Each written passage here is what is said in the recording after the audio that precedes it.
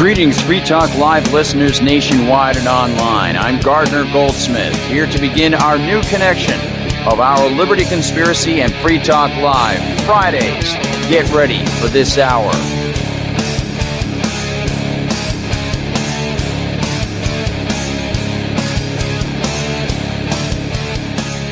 White House says Israel will continue to kill innocent civilians in Gaza.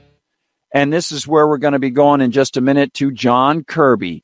White House National Security spokesman John Kirby said Tuesday that Israel will continue to hurt innocent civilians in its onslaught on Gaza. This is war. This is combat. This is bloody, ugly. This is his excuse, by the way. When someone asked him a question about the innocents, this is his response. When he was asked if the U.S. thought Israel's bombardment was a disproportionate response to the Hamas attack on southern Israel, his response was, "Oh, we don't have any control over that. This is war. This is combat, collateral damage. It's bloody, ugly. You got to expect this."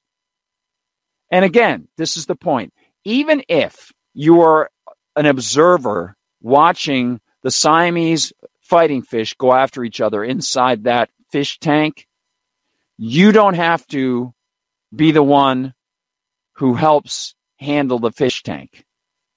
You don't have to make it part of your possession. You don't have to add more Siamese fighting fish to it.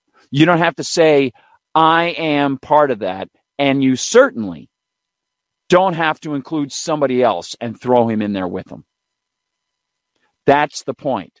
That is the point. He says, I wish I could tell you something different and wish that there was going to be, that there wasn't going to happen, that this wasn't going to happen, but it's going to happen. And that doesn't make it right, doesn't make it dismissible. Mr. Kirby, you are supplying weapons to make it happen.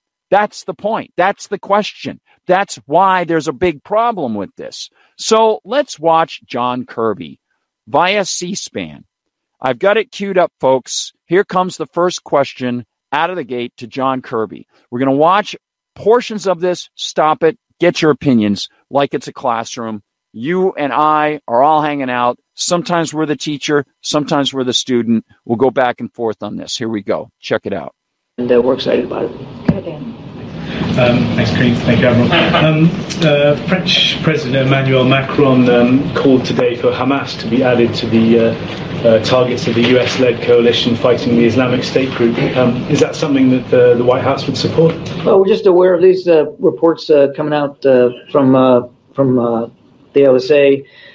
I would say, first and foremost, we're focused on helping Israel go after Hamas right now, making sure they got the capabilities of security assistance to go after Hamas. So he's not answering the question. He's delaying an answer on the question. Are you going to expand this? Are you going to back the expansion? And, of course, continue to fund this expansion? And we're certainly in discussions with our allies and partners, as you know. President More Macron delay. We're talking about it. You're not answering the question, John. Was on the call, actually 2 calls that the president has had with European leaders in just the last several days, and we'll continue those consultations. Okay, so I'm not going to answer your question. Thank you. I have 2 questions. Amnesty International said that they found evidence that Israel used white phosphorus in Gaza. Any confirmation from the U.S. on this? So she says evidence of the use of white phosphorus by Israelis, which we know has been documented in the past, going back 4 years. And so she says, any comment about this? I cannot confirm that. Can't confirm. Just now, as you know, the UN Security Council had a meeting. The Arab groups condemned killing civilians, but also said that we should support a peace process instead of sending weapons to Israel if you want to support Israel. Do you envisage a scenario whereby the hostages will be released, Hamas will be disarmed, and some kind of international conference will take place soon? I couldn't begin to speculate on that.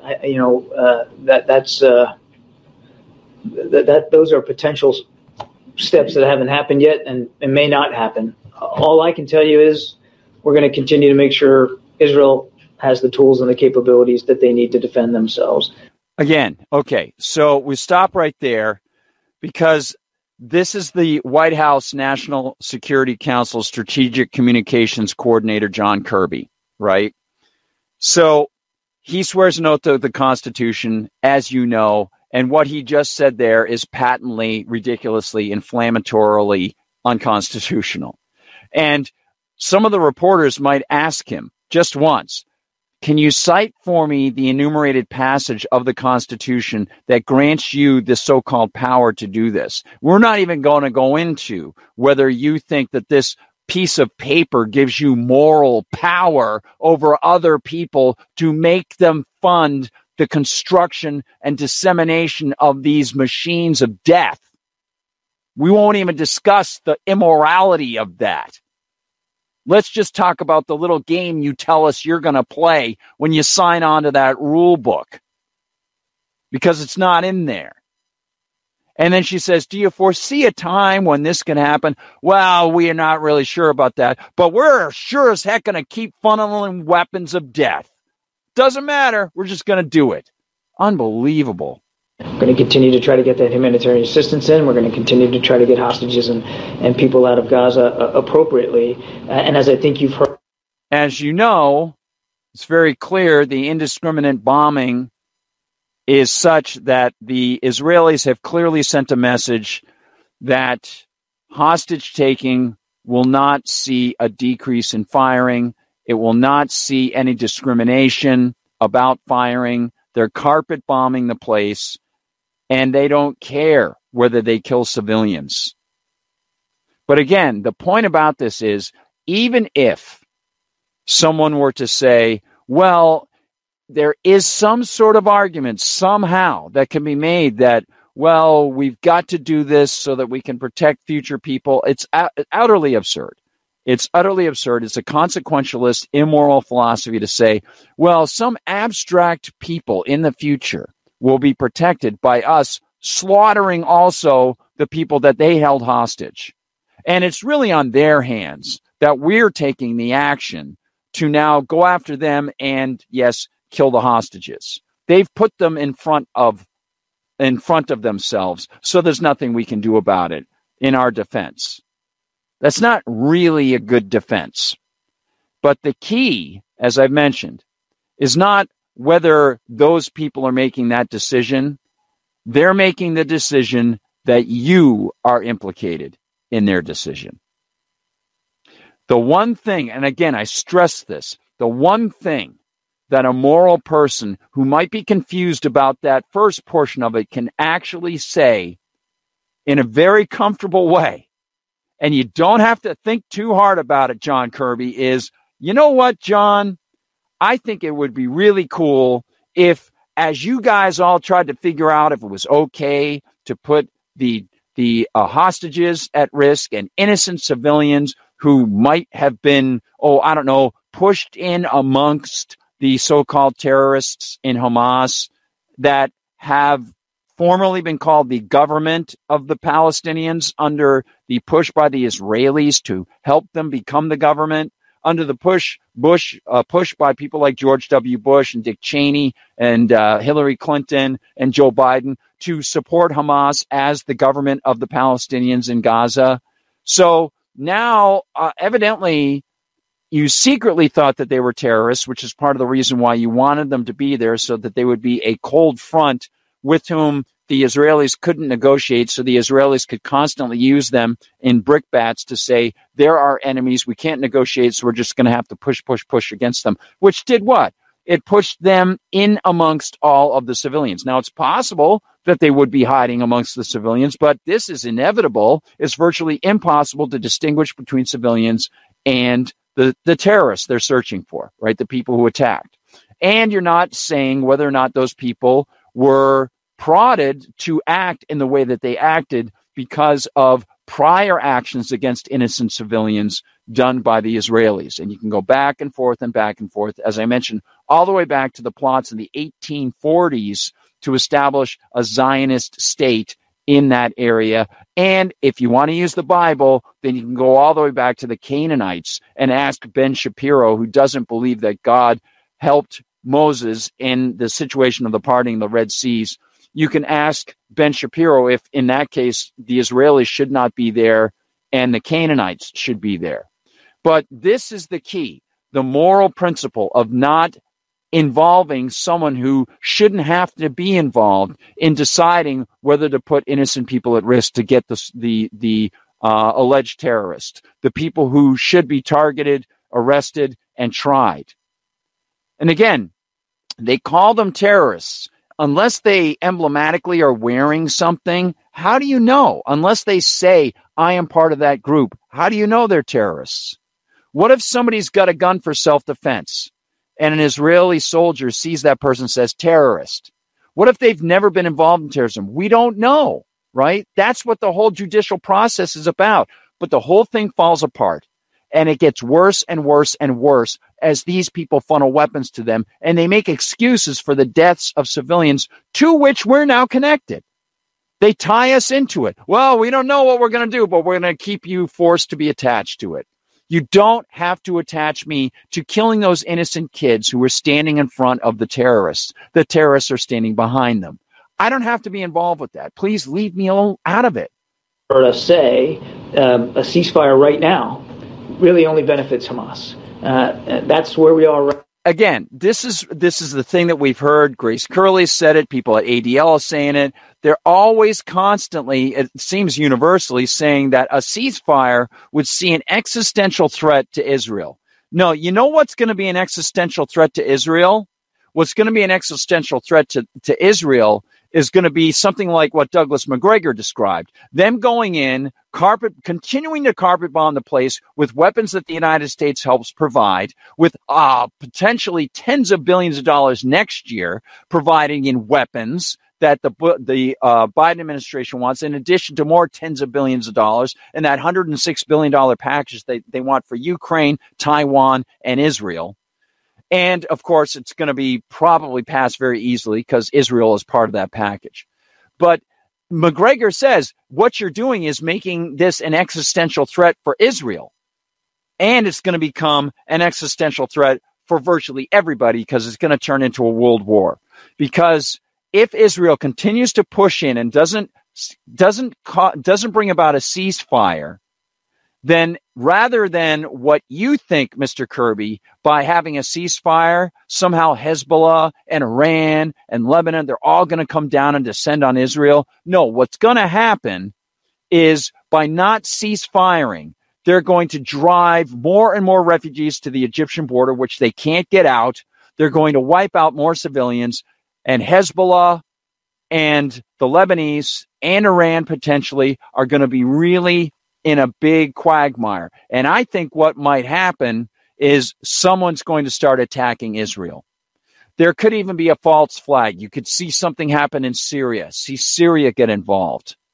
And then from that point on, those two aircraft carrier groups that the United States sent over for some reason, the CIA advisors that are on the ground, the troops that are on the ground, and Kirby will acknowledge that U.S. troops have been killed on the ground in Israel. You know, because it's constitutional? Oh, no, it's not. That's right. There's no declaration of war. They're not supposed to be out there. They're not even supposed to be called up. The malicious members are supposed to be in their states.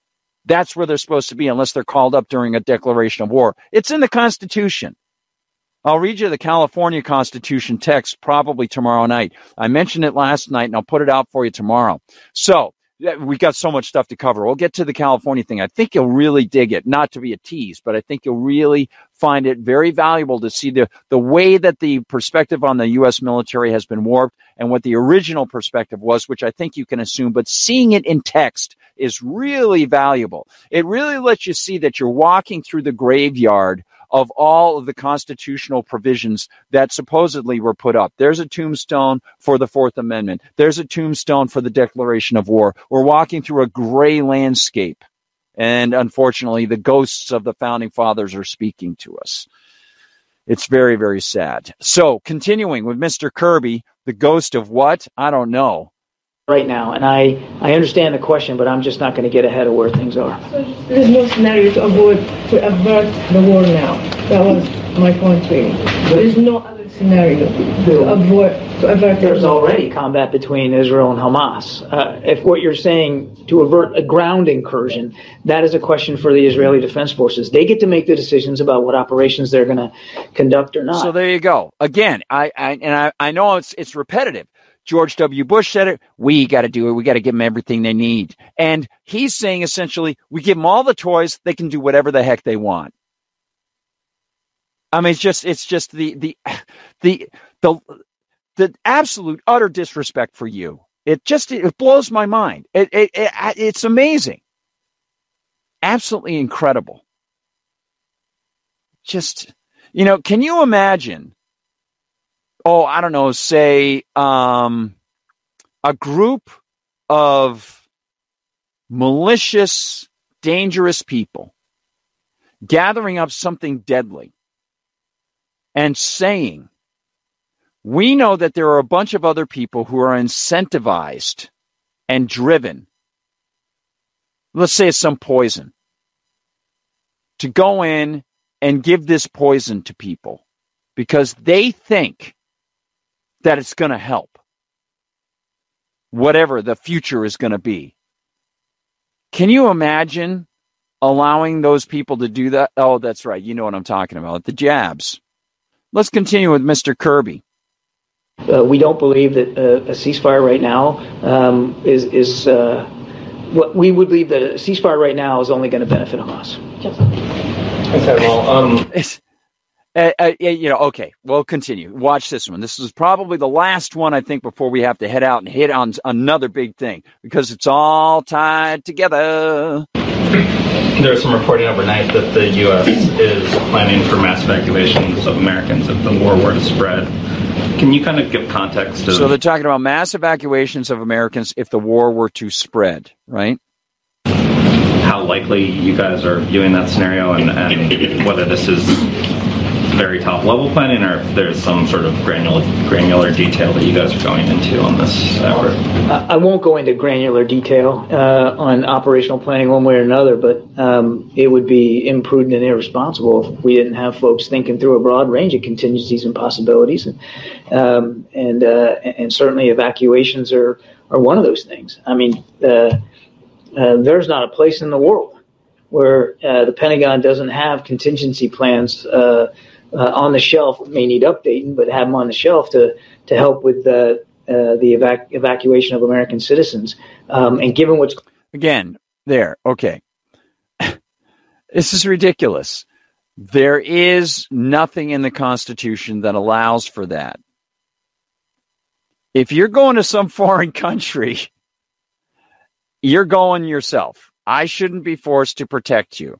That's the way it works. Now, if there is a group of people who go after you and that foreign nation state isn't doing anything for extradition, that's a different story. Then they can call up letters of marque and reprisal, and the president can hire mercenaries to go after those bad guys. But to have the contingencies for evacuation for everybody is ridiculous. But, that's the government. So what can you do? Here we go. Going on in the Middle East right now, I think it's perfectly reasonable. I think it would be imprudent and irresponsible if we weren't doing some kind of contingency thinking. But we're not at a point of execution right now, and there are still plenty of opportunities. For instance, even in Israel, for people to get out. We're still doing contract charter flights, and there's still commercial flights going in and out of Ben Gurion. And frankly, the demand signal for our contract charter flights hasn't been very high. They're still going, but they're not all filled. And the same could be said for places like Lebanon. But each country is different, and the threats and challenges in each will change over time. And we're doing all the right prudent thinking that you would expect us to. I know that you've thanked Qatar for its role in helping to secure the release of some of the hostages so far. But I was wondering if the U.S. believes that Qatar should expel the Hamas leaders that are in the country right now. I don't think. There it is. That's the one. So we're just going to go back a second here. Check this out. This is very valuable, very revealing about how they really feel about Hamas and Qatar and Israel and the civilians. secure the release of some of the hostages so far, but I was wondering if the U.S. believes that Qatar should expel the Hamas leaders that are in the country right now. I don't think. Well, I'll just say we're having conversations with partners across the region, and we know that Qatar has an open line of communication with Hamas, and as you saw. No. It's more than that. Qatar has been cited in giving aid to Hamas the way that the United States was ready to, again, give aid to Hamas, the way the Israeli government gave aid to Hamas, the way the U.S. government formally gave aid to Hamas. So John Kirby isn't giving all the information about Qatar's relationship with Hamas, is he? Clearly he's not. So when you have a guy answering questions in that way, where he doesn't provide complete information about the ties between the government of Qatar and Hamas, and yet they're all talking about terrorism and terrorism, I thought if you weren't with us, you're with the terrorists, right? I thought it was bad to support and harbor terrorists. And yet, the nation state of Qatar is getting an out from the nation state of the United States, which is so concerned about Israelis, right? Sure. Partners across the region, and we know that Qatar has an open line of communication with Hamas. And as you saw, we thank Qatar for their support in helping get those 2 Americans out. I would just tell you that those discussions and those conversations are ongoing and critically important. And I think I need to leave it at that. Thanks, Admiral. Former President Obama shared some of his views about the conflict yesterday. One of the things he said was that the Israelis haven't done enough to avoid killing or injuring civilians as they seek to take out Hamas in Gaza. Does President Biden share that view? President Biden has, since the very beginning of this conversation, been talking to the Prime Minister, and we have been talking to Israelis at various levels, at the cabinet level and below, about what separates us from Hamas as 2 democracies, and that's respect for human life. That's abiding by the law of war. That's by doing. They bandy the rhetoric around so much. We'll be back with more Liberty Conspiracy on Free Talk Live. It's great to be with you. This hour of Free Talk Live is brought to you by Dash Digital Cash. Dash is the cryptocurrency designed to be used for spending. Rising fees have made Bitcoin useless for purchases, but Dash continues to have fees less than 1 cent per transaction, and its features ensure Dash is undefeated as the most useful cryptocurrency in the marketplace. From a technical standpoint, Dash transactions are irreversible, and its network is protected from 51% attacks by their Chainlocks technology. There's no need to wait for a confirmation before considering a Dash transaction complete, so it's great for merchants. Dash is one of the oldest cryptocurrencies and is widely available on exchanges, including the decentralized Maya protocol, and in multi-crypto wallets. It's easy to get and use Dash. Start by learning more at Dash.org. Big thanks to the Dash DAO for sending us 32 Dash per month to promote Dash on the air. Visit Dash.org to learn about Dash. Dash.org.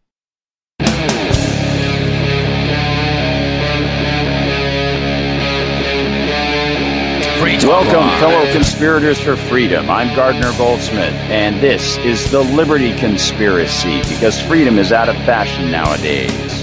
Connecting with Free Talk Live, we invite you to listen and to join us live for Liberty Conspiracy every Monday through Friday at Rumble and Rockfin. You can always find our audios after the fact. To talk about the manipulation of the message. So, in order to go back to the War Machine, I want to go back to John Kirby's appearance at the White House and point something out to you. So, I want to go back here to these questioners and just make sure that I play this right. Okay, here we go. This is that man who asked about people on the ground, soldiers, things like that. We already got the fatuous way that John Kirby answered these questions about civilians.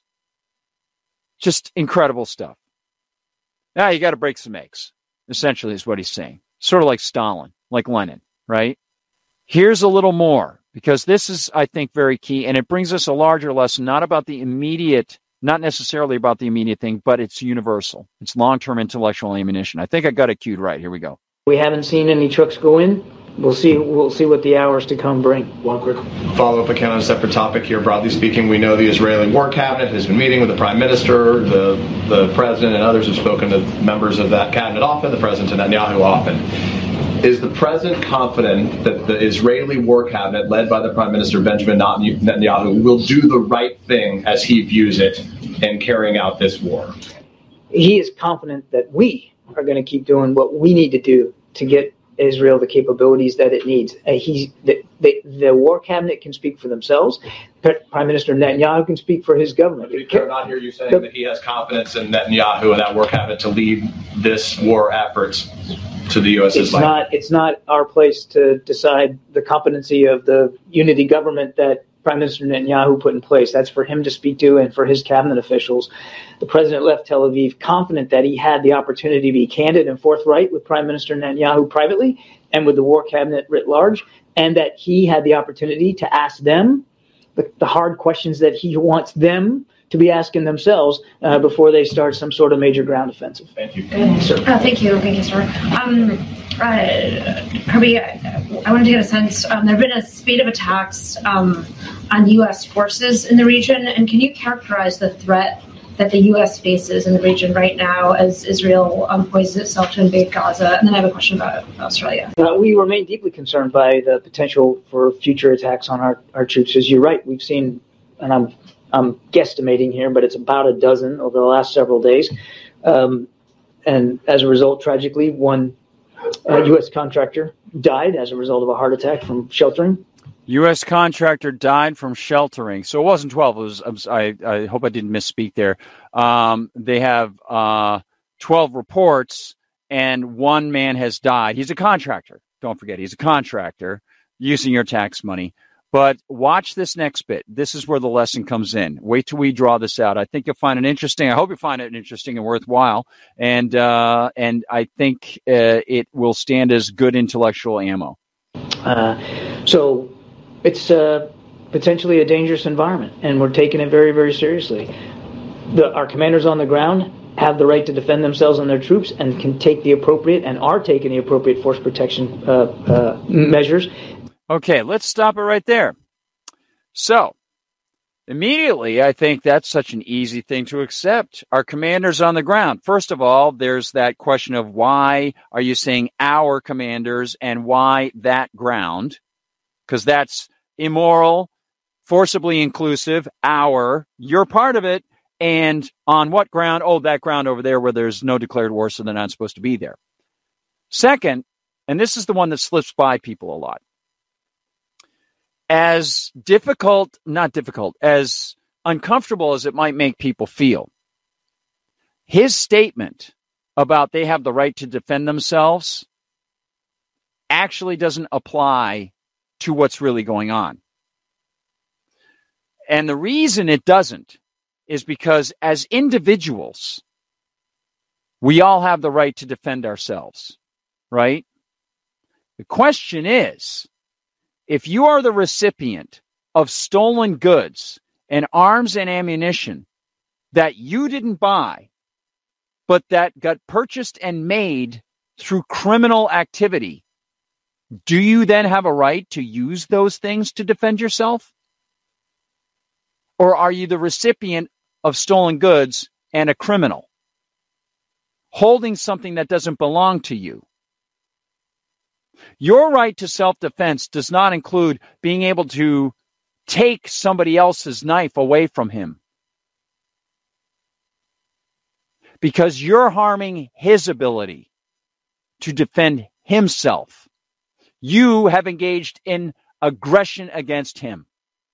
Those soldiers on the ground have rights to defend themselves with their own weapons, with their own fists, with stones and rocks, whatever they can acquire, themselves through their own moral action. They do not have any right to defend themselves through items that were acquired through criminal means. People don't go to the end of the logic chain here, because oftentimes they accept this statist terminology. They're on the team and they're there, so they're doing the work of the team. So the least we can do is allow them to defend themselves. So again, we can ask this question. If they don't have sufficient means to defend themselves through what the government has given them, these soldiers, then what is it going to do in order to give them more? In what will it engage? There you go. So they don't have the right to, they're not defending themselves with any sort of application of natural rights by using the arms that were acquired illegitimately. They are the recipients of stolen goods, and if they don't have enough from those stolen goods, then we can see what the process actually is even more clearly, with greater, stark clarity. Let me know if you think I'm right. Rockfin, Rumble, thanks for the chat, y'all. Good to have you there, everybody. Now let's check out what you've got to say. Over at Rumble, Audi says Reagan sucked. The deficit tripled on his watch. Absolutely. He was in favor of full amnesty for illegal aliens, and the no liability protection of vax manufacturers happened during his administration. That vax thing, so important for people to remember. He didn't have control of a lot of his guys either. It was just so massive. It's ridiculous. Let's head over to Rumble and see what's happening in Rumble. Hey, thanks for being there, Rogue Statesman.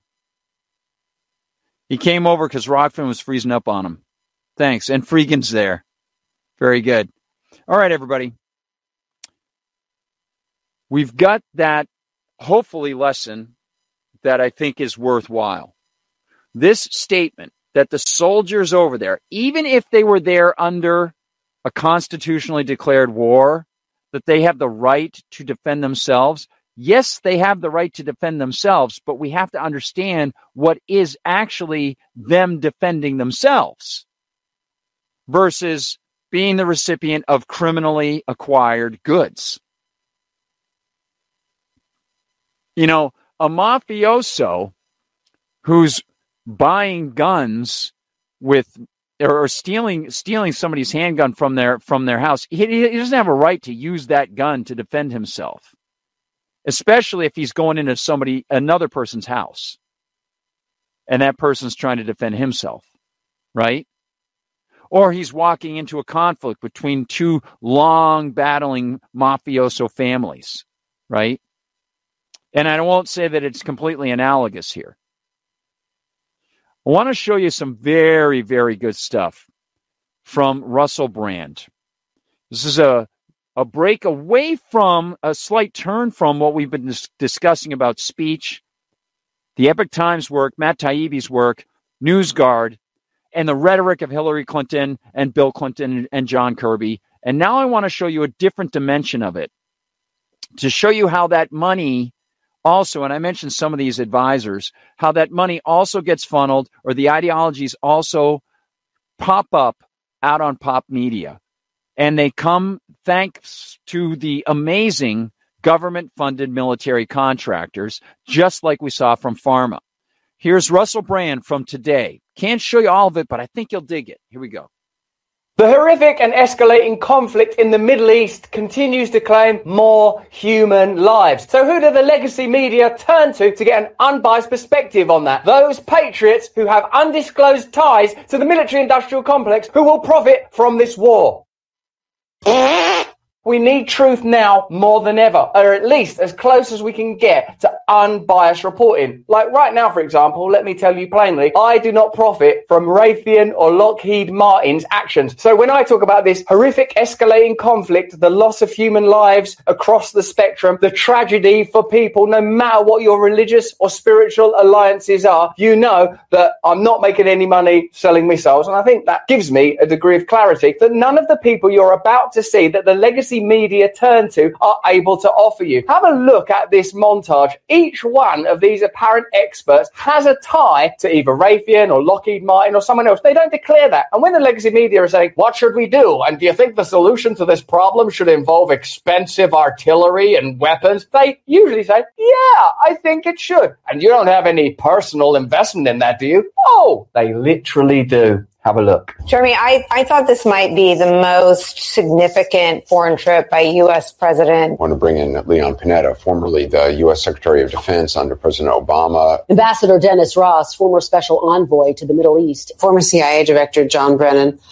You've worked in national security, you've worked in the field. You'll notice that none of those people disclose their ties to those military-industrial complex companies that take 50% of your tax dollar defense budget. Let's get into this in a little more depth. The world witnessed a modern high point of the American presidency when President Joe Biden visited and spoke in Israel on October 18th. At least that was the take offered by Jeremy Bash, national security analyst for the liberal cable news network MSNBC. It was absolutely the finest hour by any president I've seen in a long, long time, Bash said Wednesday on the show Deadline White House. Next, he suggested that Hamas may have directly targeted the Al-Ali Arab hospital in the Gaza Strip, where an explosion killed hundreds of Palestinians last week. I wouldn't put it past them, given what their record is and their use of human shields, he said. As of now, experts are still trying to determine responsibility for the bombing. You are aware that this is perhaps the most contentious conflict in the world, maybe in world history. And uniquely at this time, it's come into a kind of conversational global crisis where people are unable to communicate openly without feeling the pressure to take sides. Even making this content now, I know that some of you will want absolute support for Israel, others will want absolute support for Palestine. It's very difficult for us to offer you a take that's about the American military-industrial complex profiting from this conflict, potentially escalating this conflict, not because it's best for humanitarian reasons, patriotic reasons, reasons of alliance, the future of the Middle East, support for Israel, the best thing to do for the people of Gaza. No, what's possibly motivating a significant portion of the trajectory and agenda around how to handle this conflict are undisclosed ties to military-industrial complex organizations.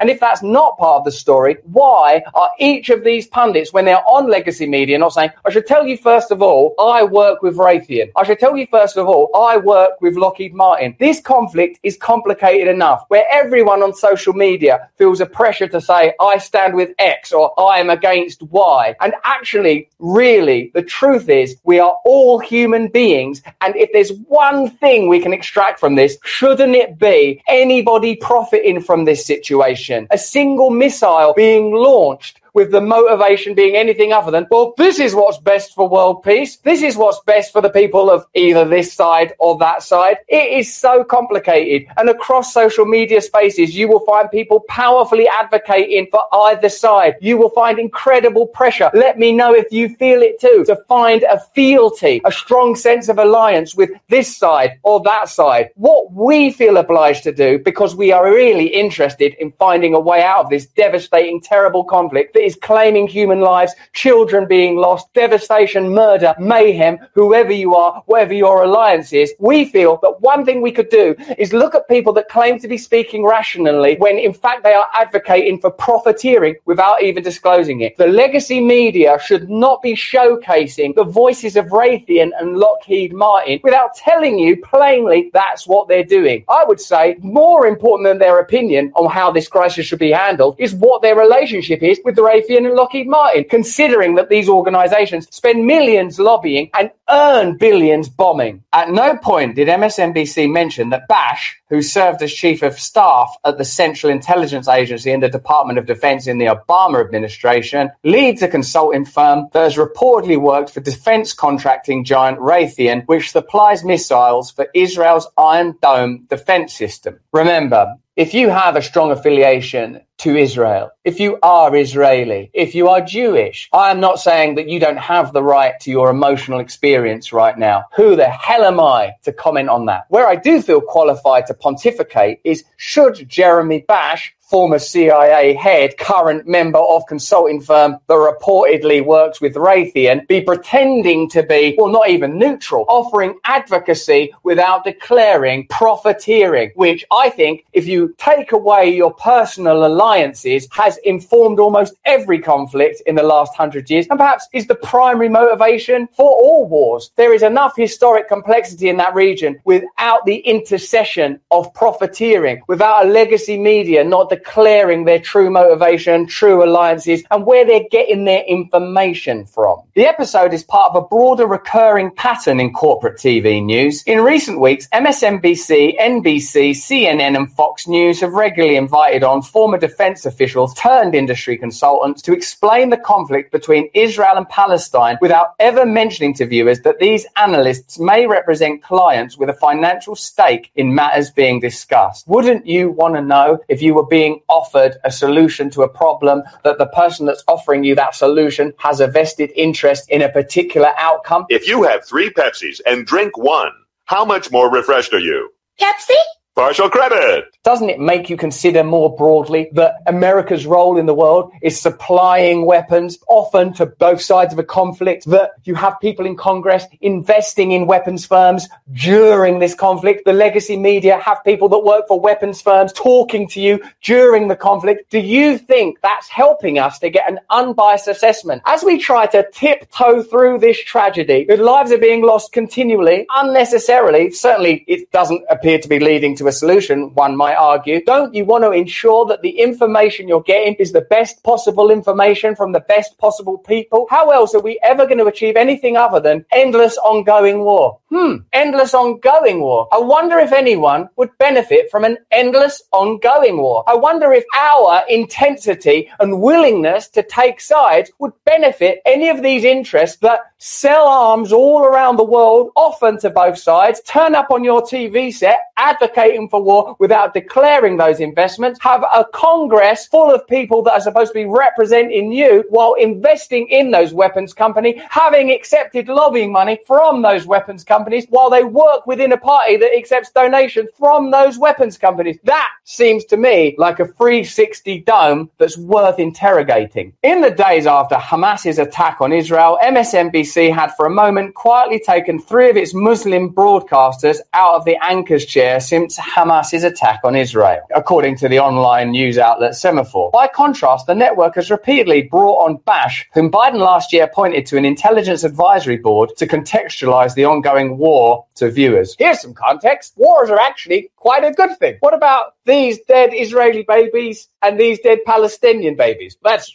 all bad, and you can decide which ones are worse for yourself. But what I will tell you is, look at my stocks and shares. Isn't that going to cheer you up? Trying to cheer up. I keep looking at the dead babies. Look at the stocks and shares. The dead babies is a haunting image. We shouldn't have showed you those dead babies. Is there any particular type of dead baby that would cheer you up while I focus on my stocks and shares? I suppose I've been programmed to appreciate these dead babies more. Well, focus on that then, because I make money either way. Bash isn't the only defense industry consultant being invited on TV to explain the conflict between Israel and Palestine. I mean, one's already bad, isn't it? You want no one. This is so difficult, isn't it? It's so complicated. Can we just have no one who's making any money from this involved in the reporting? No, we're going to have several. The networks have also been calling on some of Bash's colleagues at the Washington, D.C. based consultant firm Beacon Global Strategies, where he is a managing director and partner. On a personal note, I feel somewhat offended that the mainstream media feel entitled to conduct moral witch hunts when in their own reporting and investigating, this is how they actually behave. While Beacon does not disclose its clients, the firm has worked with Raytheon as well as the Israeli surveillance firm NSO Group, according to reports from the New York Times. We can't continue to bring you complex and hopefully enjoyable, let me know in the chat, content like this without our supporters. And what incredible supporters we have. We love you and we love them. We need all of you. sat123.com make this thing. And thankfully, with this little guy, we could all stay connected together, potentially forever, because... Right, so obviously he's going to go through his ad and so on and so forth. Just going to go ahead a little bit here because I wanted to see some more from Jacobin, because it's a very left-wing group, and I know some people, you know, Russell Brand, he hasn't explicitly come out as a Christian, although recently I've been hearing him speak a lot more about Christ as his Lord and Savior, which is very interesting. And, you know, his old tattoos and stuff like that from his wild days and his background in his life, that he's really, really turned around a lot. But the stuff he says so often, he's really fighting on the good side, and I want to get this information out, and I want to give him the benefit of the doubt in so many cases. So want to continue here with the Jacobin piece, and then show you something else that I put together probably over a year ago that I think you might find interesting, coordinating with Jimmy Dore's people, not coordinating, but working off them, bouncing off of them.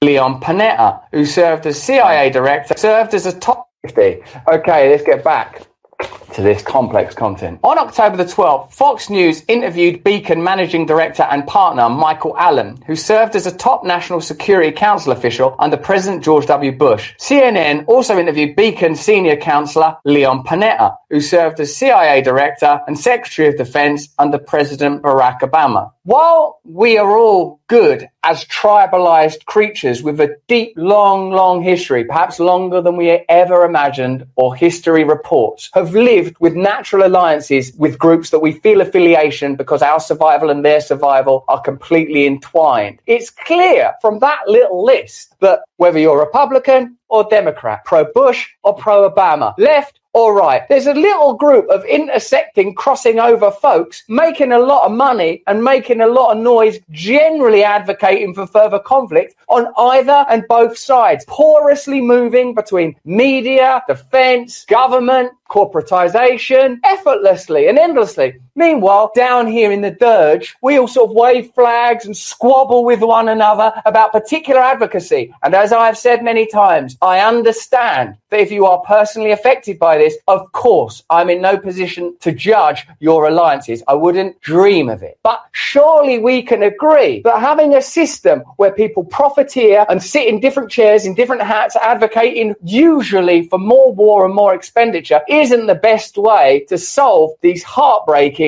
global problems. Neither Fox nor CNN noted it was interviewing executives at Beacon and chose only to identify them by their former government title. All right. So with that stated, let's take the opportunity to go over to a video that I put together back in, when was it? May 24th of 2022. You can find this on the BitChute Liberty Conspiracy channel, which doesn't have all the videos over there, but it has a lot. And you can check that out because it starts off with some good stuff from Jimmy Dore, and then which they got from a friend of theirs, a comedian who put together some of these connections. Here we go. So Matt Orfalea, friend of the show, Matt Orfalea, now works with Matt Taibbi, and he put together this fantastic video. Let's watch it. So can the U.S. deliver the heavy weapons? The U.S. has contributed, I think, nearly $2 billion in aid, militarily, economic, since this war began. Can the U.S. be doing more? The most important thing right now is the weapon systems, the weapons they need. They need to have Stingers and the Javelins, but they also need anti-aircraft capabilities. They need anti-missile capabilities. They need anti-tank capabilities. There's a lot of weapon systems, the weapons they need. We have to bring these weapons to the weapons to the Iranians. These weapon systems, deliver those weapon systems.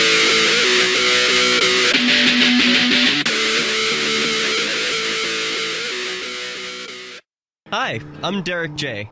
I don't want a politician to represent me.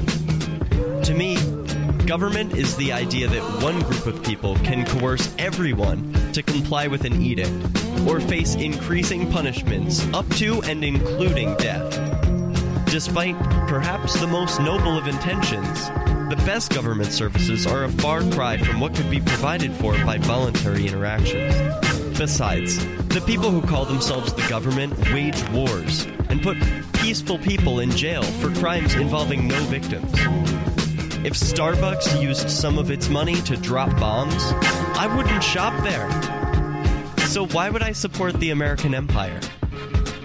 The empire does not require my consent. Derek J's Victimless Crime Spree. You can order your copy of the Director's Cut DVD now at victimlesscrimespree.com.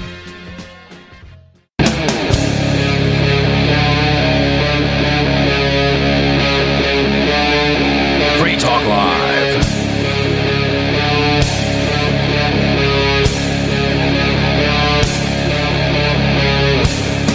Greetings, Free Talk Live listeners nationwide and online. I'm Gardner Goldsmith, here to begin our new connection of our Liberty Conspiracy and Free Talk Live Fridays.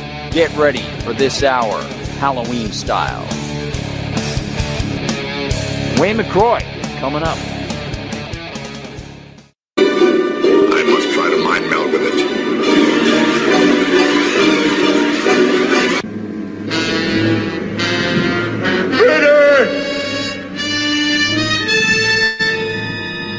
Thousands. Devils. Eternity ends. Our minds are merging, Doctor. Our minds are one. I feel what you feel. I know what you know. I just love McCoy's face on that.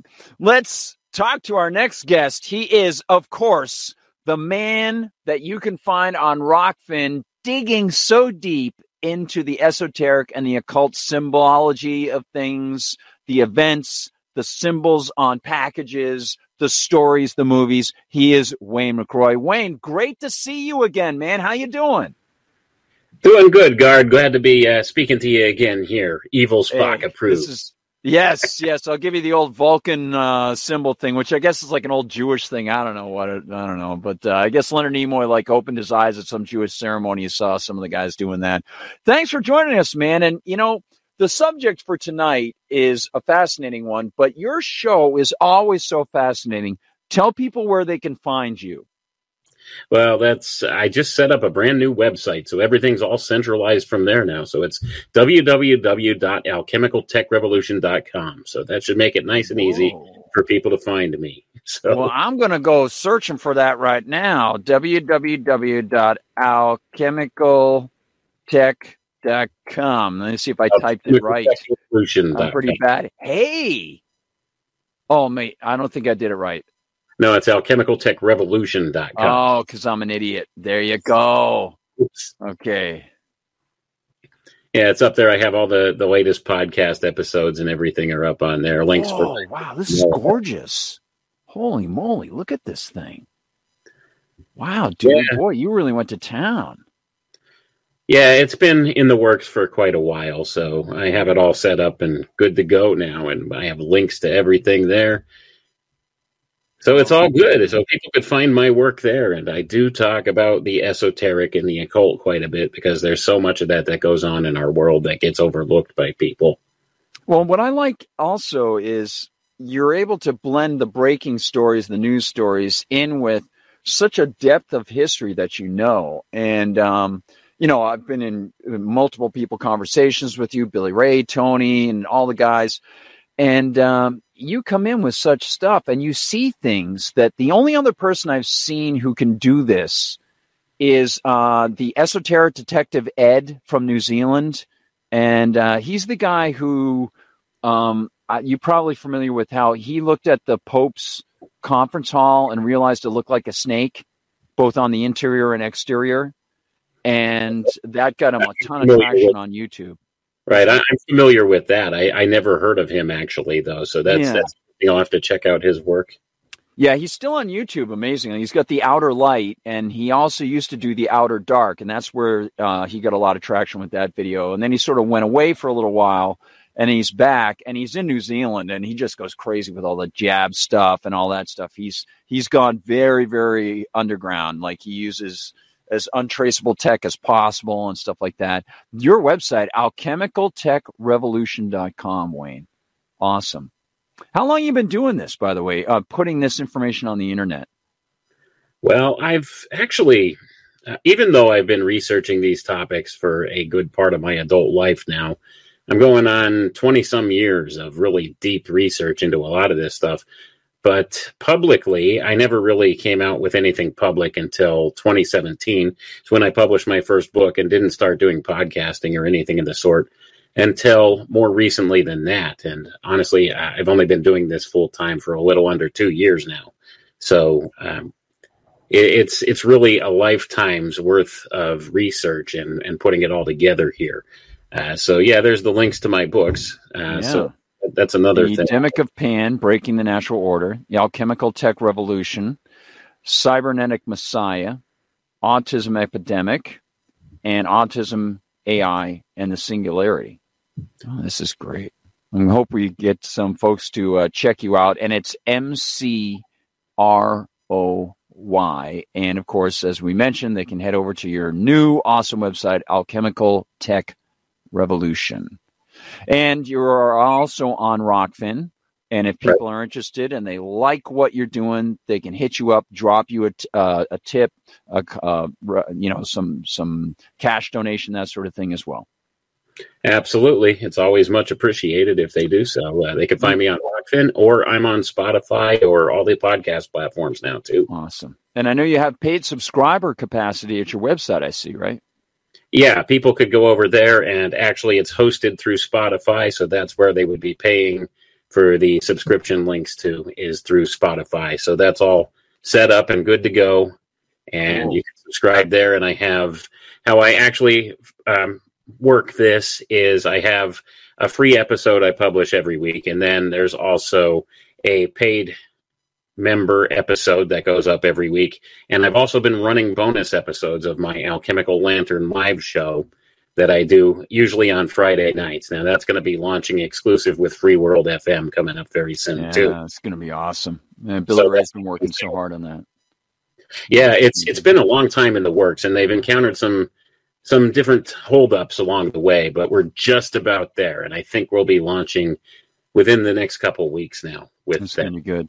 Hey, so Wayne, I come at this as a person who's always enjoyed Halloween as a kid, whether it was the Great Pumpkin Charlie Brown or getting dressed up, telling spooky stories and stuff.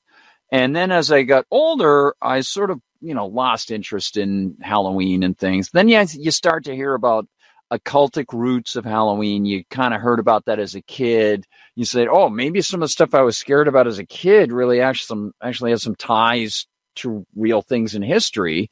I remember when I was a kid, I used to enjoy listening to Night on Bald Mountain, that sort of thing, Can you tell us where there are some things to keep in mind about Halloween as far as its occultic roots, its esoteric roots, and things we might be seeing nowadays, the date, the symbology, that sort of stuff for folks? Oh, absolutely. There's a rich history to what we celebrate as Halloween now. And of course, it's known as All Hallows Eve. And this was actually a holiday set up by the Christian church. I think it was sometime in the 16th century, I want to say, where they moved a celebration called All Saints' Day from May 1st to November 1st. And there's connections there that go back into the occult as well, and into the earlier mystery schools and a lot of the pagan religious ceremonial things that occur, because May 1st is a high holiday for many pagans that's known as Beltane. And of course, we have November 1st and of course, October 31st, Halloween, how we see it today, which was the eve of All Saints' Day in the old Catholic Church. Well, we have this celebration going from the night, the evening, going from October 31st into November 1st, that correlated back to a Celtic holiday called Samhain, and it's spelled like Samhain, Samhain. It's pronounced Samhain, though. And that's an interesting thing. And that goes back to Celtic and Scottish language. And there's a whole mythology that goes along with this. So these are the origins of where our modern Halloween holiday come from. And it's got some dark undertones to it, if you want to go down that rabbit hole here. Well, if you want to pick up any of those threads, go for it. And I'll just tell you, Wayne, Sam Hain, as the people would call it in the publishing industry and so on, Samhain Publishing was the company that offered me a contract for one of my novels, and I declined the contract because they wanted me to split my political work from my writing name. And I said, well, I'm not going to do that. Why would I do that? And so I disconnected from them. And so I'm familiar with the terminology. I did a little research, and I knew, people had told me beforehand. So I'm glad I didn't connect with them. Yeah. So, basically, Samhain, the word Samhain, it's derivative, the etymology of it. It simply means summer's end. So this was actually the New Year's celebration for the Celtic people. November 1st, they celebrated as the New Year. And this was going into what they called the dark season or the dark time. And in celebration thereof, they had some ritualistic type things that they had done at that point. Because during this time, when we're going back, there was a king there named King Tigernmus, who wound up making offerings to a god called Crom Cruach in the old Celtic traditions here. So this Crom Cruach basically was a fertility and sun god, if you want to look at it from what our modern perspective would say, what the mainstream history community would say about it. Wayne, if I could, would these be considered Druidic rituals or just Celtic, traditional Irish Celtic rituals? And in some cases, there were Celtic peoples even in the Midlands up to northern England. Right. Well, this crossed the bounds of Ireland, Scotland, all of the northern regions there. And it did permeate into the larger culture, but it did start as Druidic rites. So they had this god that they venerated called Crom Cruach. And every Samhain, that would be Halloween, they would sacrifice one of the firstborn children of the community to this god by bashing their head against a stone idol of the god. And that's where we actually get this notion of the jack-o'-lantern from, because these families who would sacrifice their firstborn children to this god for a fair harvest in the upcoming year, they would carve out, originally it was a turnip, they would carve out a face on a turnip and make a lantern out of it. And this is where the jack-o'-lantern symbol comes from. And that's why we carve pumpkins today. So they would set that out on their stoop so that the spirits, the wandering spirits that serve this god Crom Cruach, would pass by their house and, give favor to their family and to their farmlands and their works during that time, because they did sacrifice their child to Crom Cruach. Do you have any idea on when they stopped the murderous practice? I don't know. That's open for debate. I mean, I know that a lot of that dates back to 16th century texts and stuff where they talk about that. So, I mean, it goes back a long time. And there's more explanations as to this, because during this time of year, this New Year's celebration going into the dark time, of course, this always aligns with like the solstices and equinoxes and things like that. So this was going into the fall. So this was a celebration. This is where they split off their New Year in that tradition. So the New Year started with the dark time, or the dark season, as they like to call it, the dark period.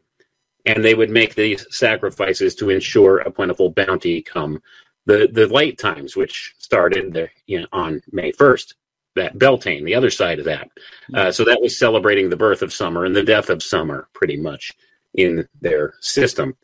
So they had this tradition that during this time, during this one day of Samhain and also Beltane, they say similar things about it.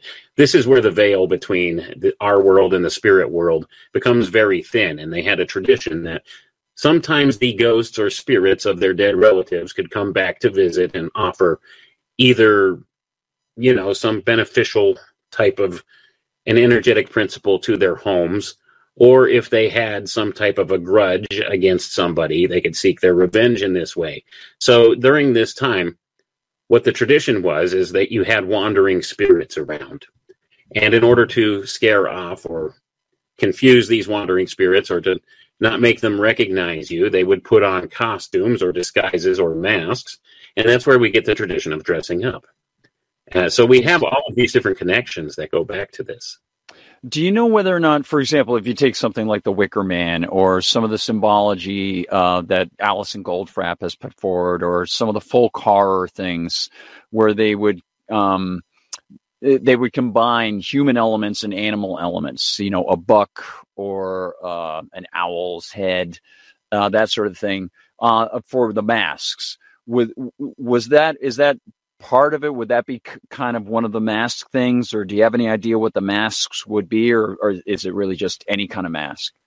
Well, the whole history of the mask even goes back even further than this. There's a lot there, and that's a whole other show.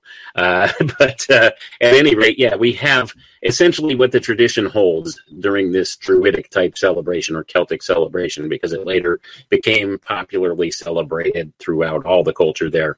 And of course, we have it still today in a transformed type of a state, but it's still basically the same things. They would put on these masks or these costumes in order to confuse the spirits so that they wouldn't recognize them. So if they had, like, say, a malevolent spirit coming back from the dead to try to harm them in some way or seek their revenge, they wouldn't recognize the person.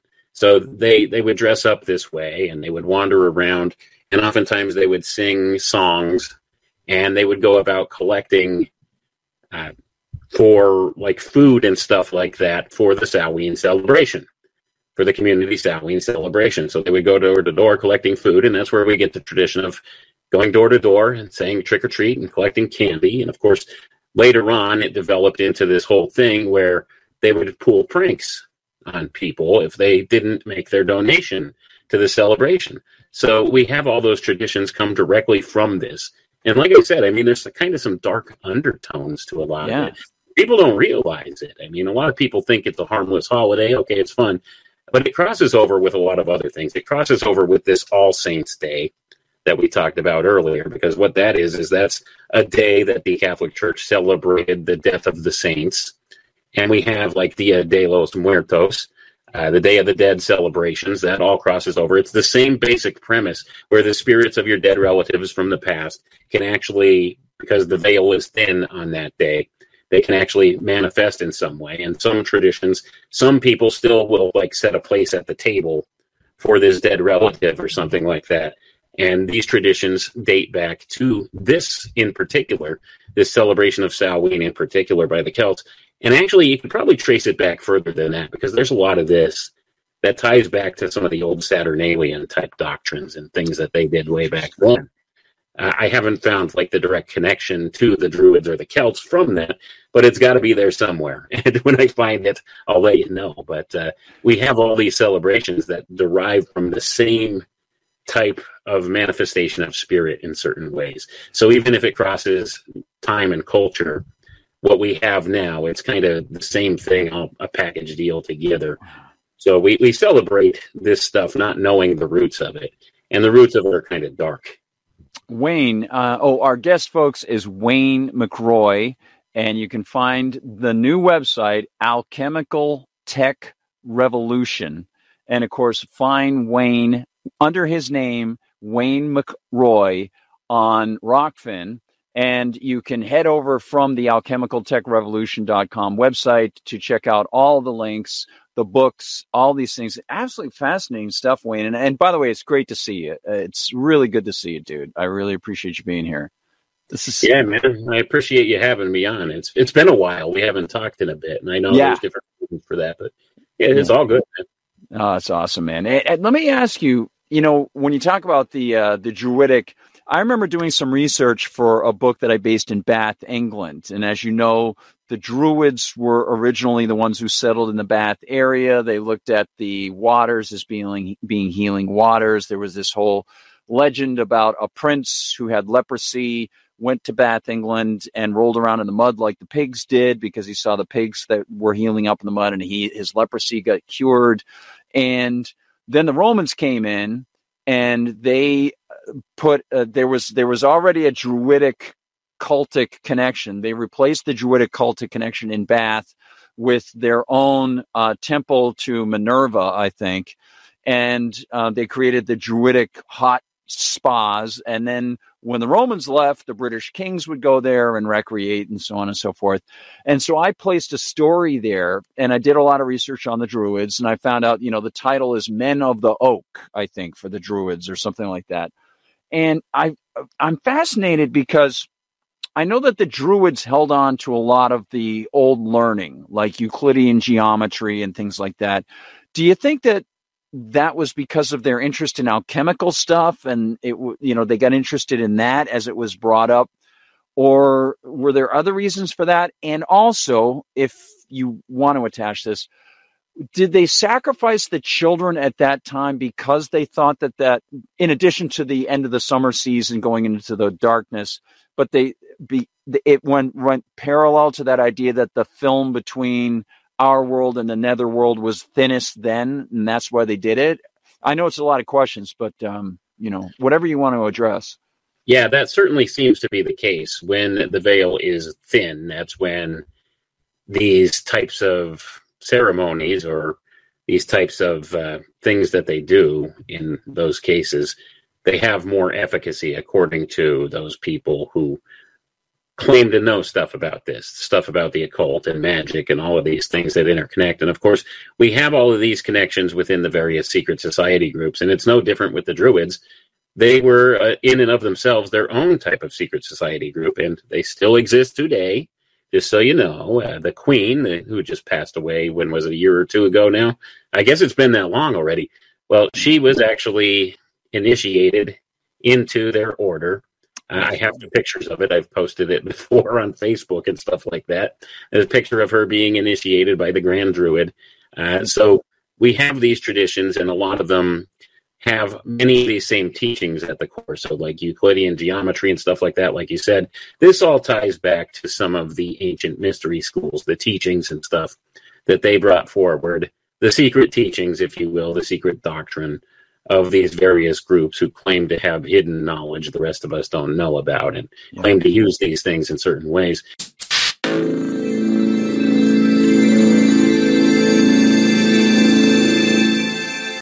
Thanks for joining us on Liberty Conspiracy at Free Talk Live. We convene the conspiracy at Rockfin, Rumble, and my Twitter at Gardner Goldsmith every Monday through Friday at 6 p.m. Eastern. Spread the word. We'll be back.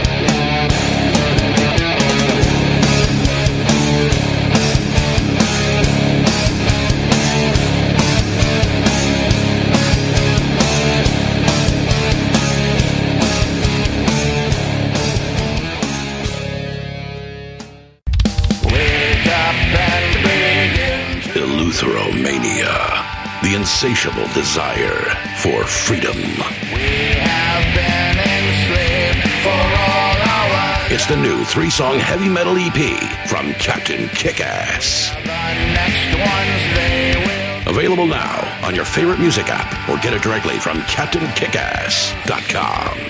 Authority to end our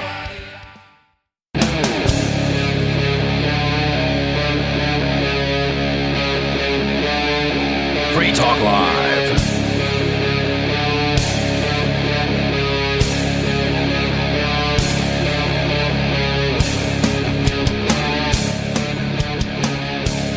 Free Talk Live continues with Liberty Conspiracy and our guest, Wayne McRoy.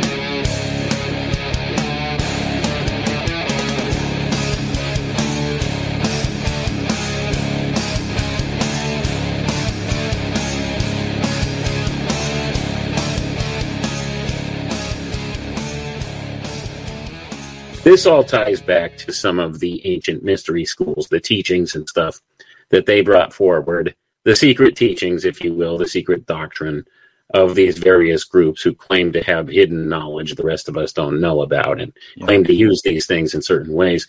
So these are core tenets to all of it, and they're all interconnected in some way. So that's why even I said, I mean, the Druids, it's this separate type of geographical area, but yet they still have some of the same core tenets and hallmarks and teachings of other secret society groups that have emerged throughout the different parts of the world. And it ties back to this mystery school connotation being involved with it, because you had a secret priestcraft that practiced all these different mythological archetypes in different ways, had external or exoteric worship of certain gods, but behind that was the secret teachings that they had, and they all venerated the same things and did the same things. So very much of the time, the reasons that they do this kind of stuff are probably far different than what the public did this stuff for. And that's the important thing to keep in mind. Well, same way, and it's interesting because you mentioned the exoteric and the esoteric, and there were certain periods in British history when some of those things sort of crossed. You got that guy Gardner, who was very involved in the occult at the turn of the century, involved with the royal family, the Queen. You've got Madame Blavatsky. You've got the Theosophy movement. You've got Aleister Crowley. You've got the spy rings that come off of that and then come over to the United States. You got the end of the British Empire. And it's absolutely fascinating when you think of things like, you know, we talked about Euclidean geometry. And I mentioned maybe a week ago, I was talking about how the film Wizard of Oz, L. Frank Baum was a theosophist. And he not only had a lot of messages in there about whether they were going to have a gold standard or a silver standard in the book and so on and so forth. But if you watch the movie, you'll see at the end when the wizard gives the scarecrow his diploma, the scarecrow points at his head and he recites the Pythagorean theorem. And Pythagoras was very much into Egyptian alchemical occultism. And Plato picked up on that with his idea of the people having certain types of elements in their system, and the blood that was lead or, you know, bronze or gold, and the ideal city-state being run by the philosopher kings. He was a massive fan of the Euclidean geometry and of Pythagoras, who himself had been heavily influenced by the Egyptian alchemical movement, right? Oh, yeah, all these things tie together, and you'll notice that the city in the Wizard of Oz is the Emerald City. Well, what color's the emerald? It's green, right? Yeah. Emeralds are green. Well, that is a cue right there. That's an esoteric sign by Frank Baum. It's not just because of the dollar? The green? No, there's I didn't more. know that. It's the green language. That's what the Freemasons call it. It's called the language of the birds. It's the phonetic Kabbalah. It's the secret language of the elite of these secret society groups. So he's telling you in no uncertain terms, my movie, my book is loaded with symbology if you have but eyes to see. So that's what that is. It's the hidden communication system that the secret society groups use to communicate with one another. It's called the green language. Go ahead and research that if you've never looked into that, Gard. It's a fascinating subject. I've looked at this stuff for many years, and that's how I am able to pick up on a lot of this symbology and stuff that most people don't see because of that. If you understand that, then you have the codex for translating their language. So yeah, and by the way, Oz is referring to Osiris. If you were wondering about the Egyptian connection there, that's what Oz is really referencing. So the Wizard of Osiris, and of course, who was the Wizard of Osiris? If you look back, who was the practitioner of magic in Egypt that was heavily revered? Well, that's Isis. So you have the connection, the Isis, Osiris, Horus myth already being entangled there. And of course, Pythagoras was a very hugely influential figure throughout all of these secret society groups. He was one of the highest initiates, and some say he was concurrent with who is called, in some traditions, Hermes Trismegistus. So you have a heavy Hermetic thing going right through Greek philosophy right on in. Absolutely. It's all interconnected, and so much so, Pythagoras being such an important figure, somebody a little bit closer to modern times, a Rosicrucian fellow named Dr. Reuben Swinburne Clymer, his official title within some of these occult fraternities, within the quote-unquote Illuminati, and they are a real thing, He was called Pythagoras 38. That was the title he took on, Pythagoras 38. So many people are unaware of this stuff, but absolutely the Illuminati as a group does exist. They use different names at different times. But I have actual books that say Temple of the Illuminati on the cover, and they were written and they were in connection with the Rosicrucian Brotherhoods, various ones of the secret society groups. So they're acknowledged to exist today still. Wayne McRoy is our guest, folks. Again, go to Alchemical Tech Revolution if you're watching this after the fact. If you're watching live, go to some live questions in just a minute, if it's okay with you, Wayne. Would that be all right? Yeah, I'm cool with that. Great, man. Listen, I know, we use the Halloween date to be able to open up this Pandora's box in a way to look at these things. How you keep track of these things and allow for a through line when so many things run parallel and you can hop from one to the other, and yet you make it so interesting and so linear. I'm wondering, you mentioned the green thing and the green language. Am I fishing when I think about the Legend of King Arthur, and was it Sir Gawain in the Green Knight? Was that because I know they just did a movie recently where they redid that, and I know that Tolkien did a retelling of the Green Knight. Was it Sir Gawain in the Green Knight? I believe it was. That sounds familiar. Sir Gawain, the Green. Yeah, you'll notice they always have that green connection to a lot of these things. Why do you think it's called the Green Movement here now, too? I mean, this is certainly, there's an environmental factor, of course, but you see, they use this type of subtle nuance, this use of archetype. This is something that resonates with the unconscious human mind. You don't pick up on it consciously, but it has a very real effect on your forward behaviors, on your subconscious behaviors. So these things, they utilize these principles all the time. So words have power, and they have inherent meanings behind them that oftentimes people don't recognize on the surface. And this is what is the difference between exoteric and esoteric. So you see something like that, and certainly you could pick up the nuance there, and probably Frank Baum was putting it in there with about the dollar and the gold and silver standard. All of that is interlaced with it, but that's only the exoteric version of what's being said. There's a deeper meaning behind it, and that's how a lot of these people operate. They have layers of meaning for all these different symbols, and depending upon your level of initiation into their secret brotherhoods is dependent upon how much of it you could pick up on, or how much of this stuff you've studied is how much you can pick up on. Boy, this is unbelievable. Let's head over to Rockfin Chat, see what's hanging out there. Chris Graves is there. And let's see. I want to just see on the comments. Brian Taylor, Pythagoras triangle represents the Freemason Trinity. He says a square represents Osiris.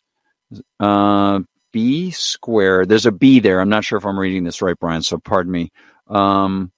Represents Isis. Oh, A square represents Osiris. B square represents Isis. And C square represents Horus.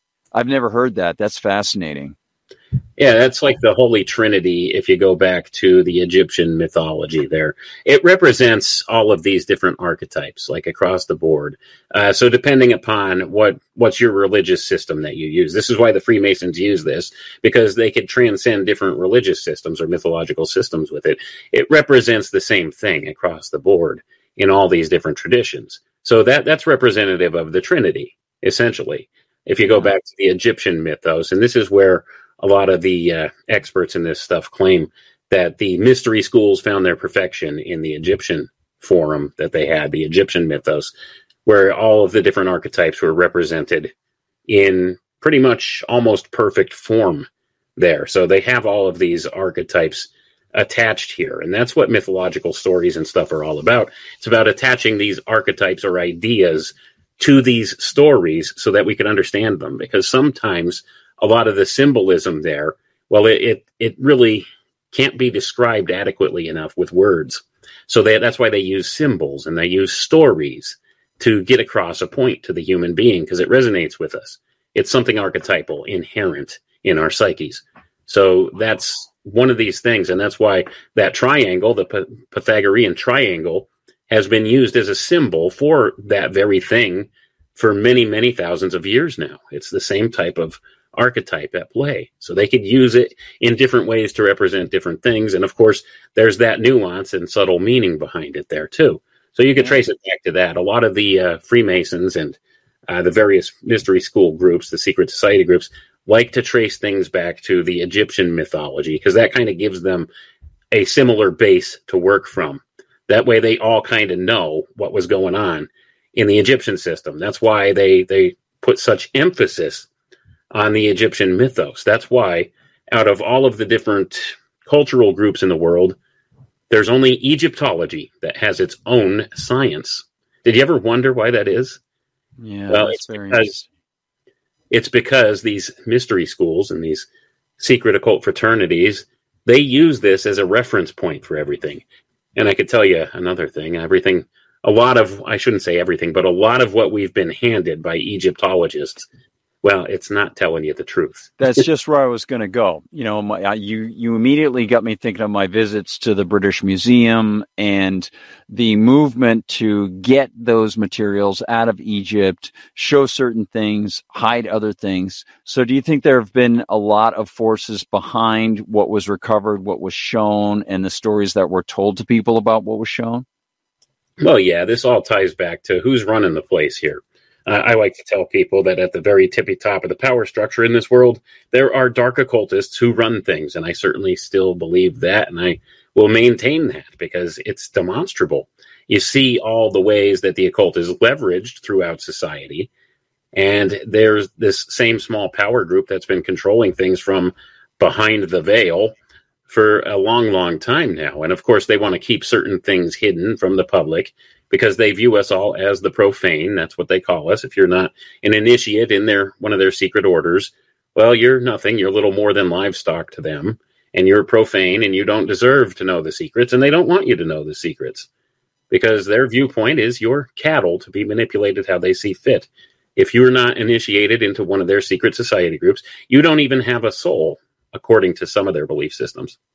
So, I'm curious, Wayne, I have a couple questions, but the first one, okay, so I'll ask this one, just, random here, of the two. People looking at Halloween now, what would you like to tell those people if they've got kids, if they might be going to Halloween parties and things like that, to view regarding their own spirit, what they might be buying into, what they might be contributing to? How do you look at this as far as the metaphysical goes and what people could actually be dabbling in without even realizing it? Well, I would just advise people, go back and look at the Bible. It says, for we wrestle not against flesh and blood, but against spiritual powers of wickedness in high places. So that's essentially what it is. I mean, we have this spiritual connotation attached to all of it. And whether you believe this stuff or not is irrelevant, really. Even if you think it's utter nonsense, what you need to understand is there are people in this world who very much believe in these principles and these things I'm talking about. And the things they do to act upon their beliefs in them will affect all of us. So it's important that you understand what is their motivation, what's their modus operandi, how and why do they do the things they do. And this is part and parcel of that. So even if you don't buy into the spirit realm of things, which I think if you don't, I think you need to do a little more self-introspection on that part. But that's my opinion. So even if you don't buy into any of that, though, you still need to understand there's people in positions of power in this world that very much do. And they will do things acting on their beliefs that affect us all. So that's the okay. I'm going to hop back in and place your questions in Rockfin or Rumble for Wayne McRoy, folks. And Brian's got a couple other points here in a question, I think, over in Rockfin. After he talked about the square of A, square of B, square of C. With all of this Israel stuff going on, has Wayne looked into the Talmud? To me, it seems to be the Jewish interpretation of the mysteries. And then he has another question about Thomas Paine. Okay, we'll talk about Thomas Paine next. Addressing the Talmud, you have to realize the Talmud was written largely based upon Kabbalic principles of Kabbalah, which is known as the Jewish mysticism in some circles. But it actually goes way deeper than that, because there are different forms of Kabbalah, and most people are completely unaware of that. And of course, we're talking about Kabbalah here spelled with a K. And the spelling's important too, just for everybody out there to understand. So this is referencing back to the Kabbalah spelled with a K, which in the Hebrew means tradition. And this ties directly into the Talmud. So you do have a lot of these mystic interpretations being actually presented there in an almost exoteric type form in many ways. So this is something that most people completely miss the point on. It always ties back to these occult principles with all of this stuff. So yes, the Talmud, there is a connection there. And with all the stuff going on today in Israel, I don't claim to have all the answers to all of that. All I'm saying is just keep your eyes on the situation and don't believe what the media is telling you 100% with that either. Yeah. So, well, Brian's next question, he says, does Thomas Paine, and these are great, Brian, awesome, and a great person to bring up, does Thomas Paine have a connection to the mysteries? He seems to use the term profane a lot in his work, The Age of Reason. You have any thoughts on that? I haven't done much investigation into Thomas Paine's background, but if he uses the word profane quite heavily, well, I would say there's probably a very good chance he has some association with some occult fraternity, and most likely the Freemasons. So let's put it that way. Interesting, because Brian adds, specifically, Paine calls the Bible profane. If it is the Bible he calls profane, then who is his God? Because he seems to believe in a God. Is it the God of the mysteries? Interesting. So we'll leave that very open. well could be. Yeah, very well could be. I can't claim to know, but, the God of the mysteries, well, depending upon who you listen to within the mysteries, they'll tell you this could be different forces or different things, but a lot of times the name Lucifer comes up at the topmost levels of these places. The Lightbringer. Yep. By the way, I want to thank Rick XRP, who tipped $10 over on Rockfin. Rick, thank you. You rock, man. You rock. And if anybody has any further questions, please do so. And I'm just going to go scroll down to the bottom, Wayne. You know how it goes. Now, I've got a question for you in your personal development, Wayne. You have such a depth of knowledge and breadth of knowledge, right? Was there a time that you recall when you first started to get interested in investigating these things? What drove you to this? I talked about the past, number of days, spooky stories, scary stories that inspired people. But as an adult now, I'm trying to utilize the appreciation for the scary stories to recognize that they're just stories told by people, but sometimes they can connect with us to make us realize that there's something beyond the physical. And if we walk the right path towards Christianity, then we can understand where all of the physical came from. If we wander just for the sake of titillation or because we like the spookiness, we like the themes or whatever, or we're unaware of what we're searching for, or what we're encountering as we search, we can run into some problems. What was it that inspired you? Was it a series of stories? Were you into horror stuff as a kid? Or was it an event in your life, looking at the course of history, that made you realize there's a lot connected that goes way back and these forces really exist? Well, I've always, since I've been a young child, I've always been fascinated with the paranormal or the supernatural, especially the subject of UFOs. And that's largely where I started my research in adult life with this stuff, when I started really deep diving into that. I have had some very strange paranormal encounters and experiences through the years, which kind of piqued my curiosity, but it wasn't until around 2006 or so that I really started delving very deeply into many of these subjects. And it started with the UFO phenomenon for me. It's always been something that's fascinated me. I have seen some UFOs myself in the past, and I had an encounter with one in 2006 that really sent me searching. And then kind of doubling down on that, saw some things arise several years later with my child developing autism and all the things surrounding that got me delving deep into the roots of the medical system and stuff like that as well. And wouldn't you know, every time you go exploring down the paths of any of these types of conspiracy type topics, you always inherently land in one of two places, and it's both. One will be in the extreme ancient antique past, where you always find the occult, and the other end of the spectrum is always in the future, the very near future, right within our reach, where you find the philosophy of transhumanism, and they interconnect. And that is largely what inspired me to start going down this path here and really doing the deep research, because I found this connection. Our modern sciences and technologies and the end game they have in mind with them, transhumanism, their roots lie back in ancient alchemy and the ancient mystery schools, in occultism. And they're interconnected in this way. And they've brought forward some of the Hermetic principles and the old antiquated, I guess you would call, the old sciences. I don't see them as antiquated. They're probably more accurate than our modern science. But the old alchemical or natural sciences, you go back and you look at that. And now we're beginning to see where a lot of this jives with our knowledge base today. And a perfect example as to where you can find this tie would be with Walter Russell's work. Go and look at Walter Russell. He explains a lot of these things about modern science that don't align with what our modern theories are right now. But if you go back and you look and you see how it melds together with some of the ancient belief systems, you'll see there's a definite framework there that seems like to be more of an accurate description of things than what our modern systems would explain them as. So can you repeat his name for the audience one more time? Walter Russell. Go look up Walter Russell.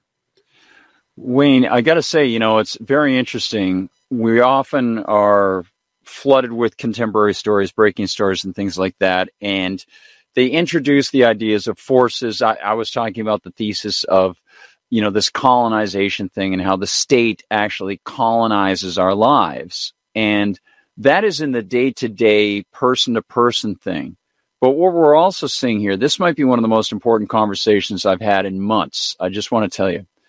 And I really appreciate you coming on, Wayne, because it allows us to see that while we're dealing with these day-to-day forces, we can see that there is a dark and very, very long history, whether it's people who are effectuated by these beliefs or it's people who are working within a system that has been molded and shaped by people with these beliefs. It is constantly attacking our free will and our soul. Am I wrong? No, you're spot on. That's exactly what it's about. It's about collectivism, formerly known as communism on the political spectrum, but now they'll refer to it as communitarianism or collectivism or some such thing, or socialism, pickenism. That's what this is all about. It's about this collective mindset, this Borg mind mentality.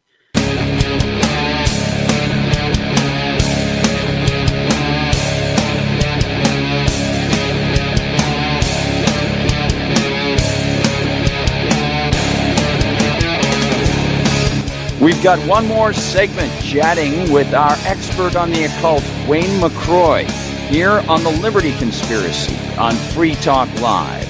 Thanks for being part of the conspiracy for freedom. Because freedom is out of fashion nowadays.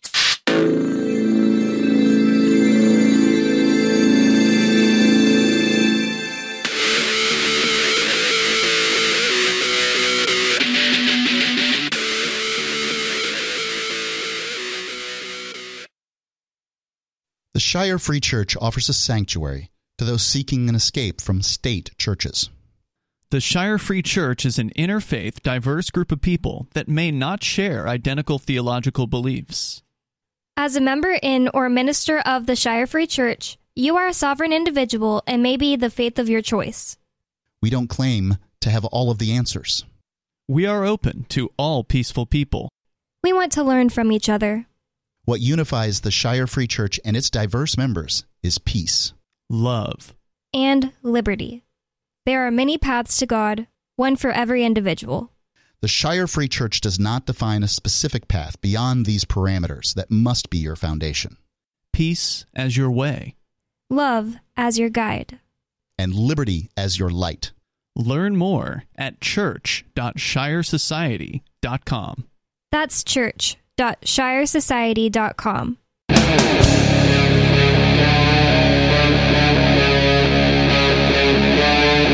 Free Talk Live.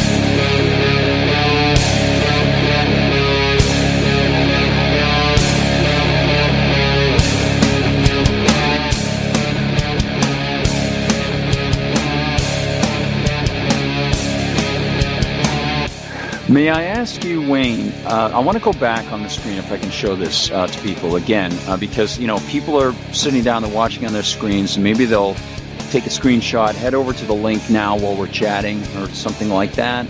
I know sometimes it can be distracting when you open up other links while there's a conversation going on, but I just want to mention over at Amazon, you got the Demic of Pan, Breaking the Natural Order, Alchemical Tech Revolution, Cybernetic Messiah, Autism Epidemic, and Autism, AI, and the Singularity. Would you like to pick one of those to sort of round off this conversation or describe a couple of these to your audience here as we chat? Well, basically, the Alchemical Tech Revolution, that was my first book, which I published back in 2017. That one covers a broad spectrum of what you might call the conspiratorial type topic and gives kind of this whole notion, puts two and two together and says, hey, our modern technologies and the things that they're pursuing with our modern technologies that lead to this end of transhumanism, they have their derivation and their source back in occultism, in the occult and the magical principles. And that's what they're bringing forward. And this is the fruition of their great work. The notion or advent of transhumanism, the singularity, will be the completion of their great work. That's the fulfillment thereof. So that's essentially, in a nutshell, what I talk about. And I connect a lot of dots and I talk about various topics that interrelate throughout this and how it ties back to some of the old occult ideologies, things like the golem, or ideas like the homunculus, and how our modern science is going there, pretty much. When I think about the golem, I actually have a story that I'm working on, sort of in a C.S. Lewis sort of vein, this alternate world where someone who's been corrupted is trying to keep himself going by the sort of golem thing. It's the creature made from the earth. Can you describe that to people? And do you know whether or not Tolkien used that as inspiration for Gollum, or is that just, I don't know. I don't think he used it as inspiration for Gollum, the character there, but the Gollum, essentially, this is like a lifeless automaton. Yeah. That has some sort of an indwelt spirit in it that's not human. And basically it's an emotionless type machine that will do the bidding of its master. And that's essentially what it is.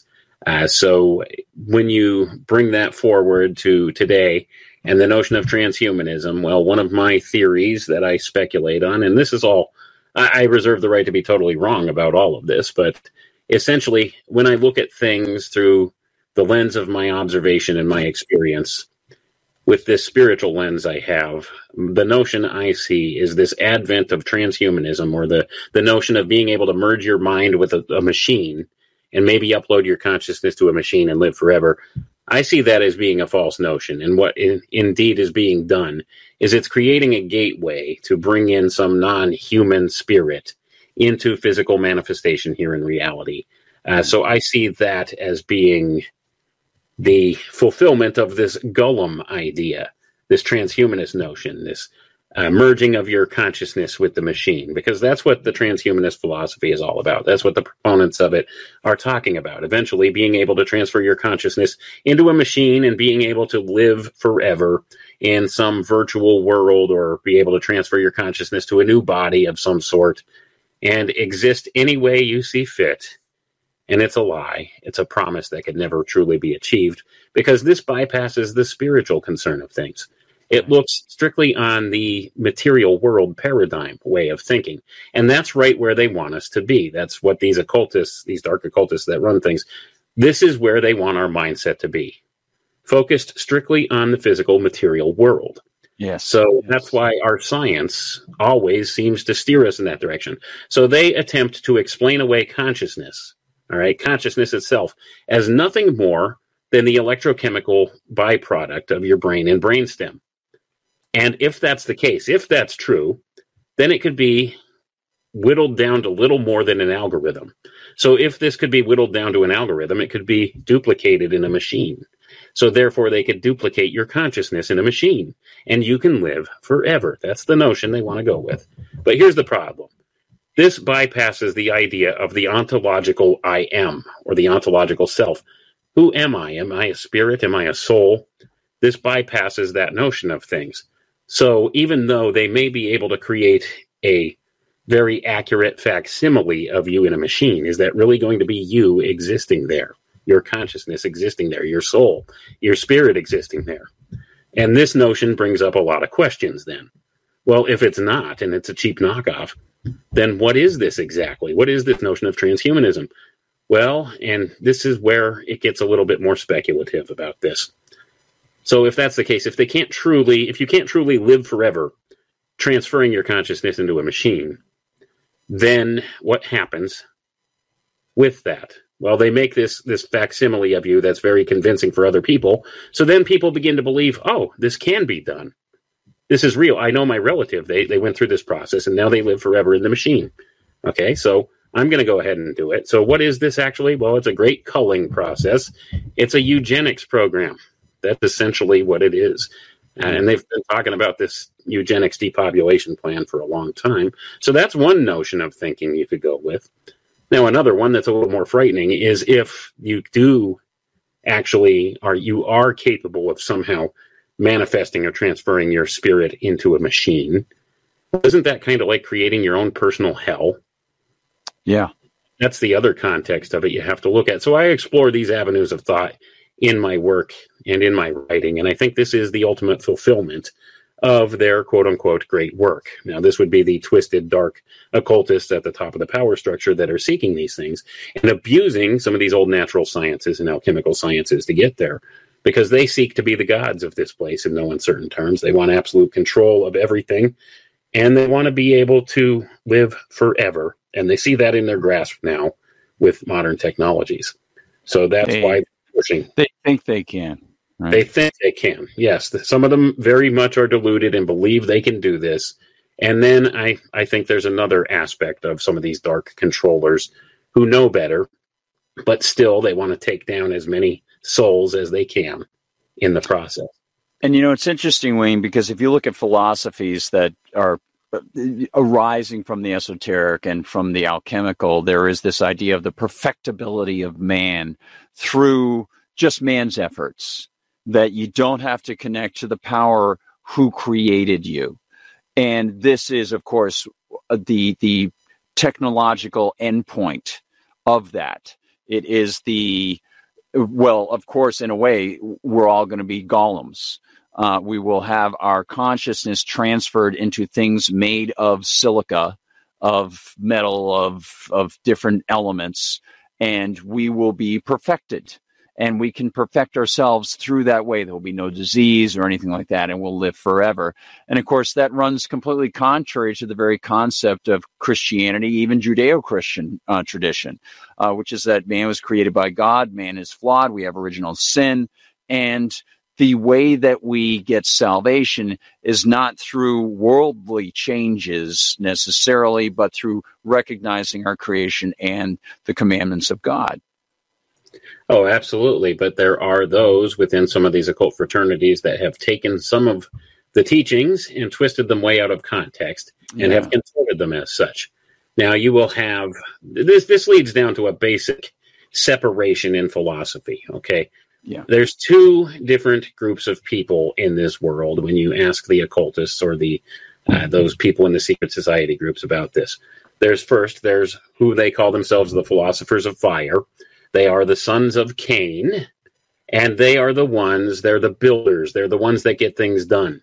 Okay, you thought Granger had a great logo there or a great moniker, the ones that get things done. That's the builders. That's these people who belong to these secret fraternities. Okay, they see themselves as the sons of Cain. They're the philosophers of fire. They build their own way. They've taken a portion of Scripture, twisted it, and contorted it all out of context. And this is where man will have dominion over the earth. So they see man having dominion, meaning man can take control, he can reshape the earth, build it into whatever he wants, and he can do it better. He can become greater than God. And this ties back to the original lie in the Garden of Eden. You can be as gods. Well, that's what they believe. So they think they can build their own salvation. And they see the other side of this, those people, as being weak-willed and not being deserving of having this type of an elevation, a spiritual elevation of sorts. So the other side of this is whom they call those of the waters of faith, and those would be the godly sons of Seth. So those are the ones that are content with taking what God has given us here and utilizing that and being content with that, living off of nature, working with the natural principles, working within the natural order of things. Whereas the philosophers of fire, they work against or contrary to the natural order of things, and they want to build something wholly artificial or synthetic that they can be the gods of and have total control of. They truly believe they can build a better world than God. They can build a better man than God. And this is what they pursue, and they see this as their divine right to do so. And this ties back again to some old other occult principles and occult teachings of the mythological type that I don't know if you want to touch on that tonight. Honestly, I could talk for 12 hours about this. It's just so fascinating. And you know, the thing that gets me, Wayne, is why they go through all of these things and make it so hard when it's so simple. You know, it's like the easiest way is to recognize what's manifestly around you. Just take a look. And you start to get it. You don't have to we're going to worship this animal god or do this or this ritual thing over here. It's like, no, you don't have to do that. Just think it through, you know? Well, that's the other side of it. And this is what I always try to teach all the time when I'm talking about this stuff, because what I do is I'll go and I'll find their own books, their own writings, and I'll tell you what it is that they believe in their own words. And then I will offer the biblical counterbalance to this. And Jesus Christ told us something specific. He told us that he would be a stumbling block for these people, and most certainly he is, because the simplicity of his divine salvation plan, it makes all of their work moot. Yeah. So they strive, they're grasping for the wind, as Solomon said in the book of Ecclesiastes. It's a grasping for wind. It's endless striving for this. It's man trying to earn his own salvation, trying to earn his own spiritual success, when God made a simple path for us, and it's a free gift, and all you have to do is accept the free gift, and that's that, man. It's simple. It's so simple that it causes a stumbling block for people. So you don't have to go through the whole process of joining a secret society, being initiated into their rites, swearing their blood oaths, learning all of their secrets that they teach you within this, learning all of the secret handshakes and all of the code words and everything else, and going through all this rigmarole and this magical training and learning all this stuff in order to build your own salvation. And at the end of it all, you still have nothing. You know nothing. It's a carrot they dangle before you all the time. More knowledge, more knowledge, more knowledge. You want to know the next secret? They dangle that carrot in front of you, make you believe they know something that you don't, and they keep you walking down the path they want you down. It's a control system, even within the secret society groups. This is how they operate, and that's how they keep you marching forward, thinking you're going to learn some grand secret nobody else knows. You'll achieve some type of a magical, supernatural ability nobody else has, and it's all a lie. The real secret behind it all is controlling people. And they're masters at it. They make you swear allegiance and blood oaths to uphold the secrets of their fraternity and not to tell them to any outsider. So this is one of the ways they do things. Secrecy is one of the greatest mind control secrets ever. Yeah. Ever conceived. And of course, if you break their rules, you won't be part of that group that gets the gravy. That's right. And a lot of people just join like a lot of these groups like the Masons because, well, it gives them better business dealings in the community. They could go down to the or the car dealership and get a square deal, you know, wink, wink, nudge. Yeah. You know, you're traveling man from east to west or west to east. Yeah, you make me think of the great Monty Python skit, The Architect sketch, where they show the replay of the Masonic handshake, but they make it a goofy handshake and stuff. And they show, I love that. It's just hilarious. It's great stuff.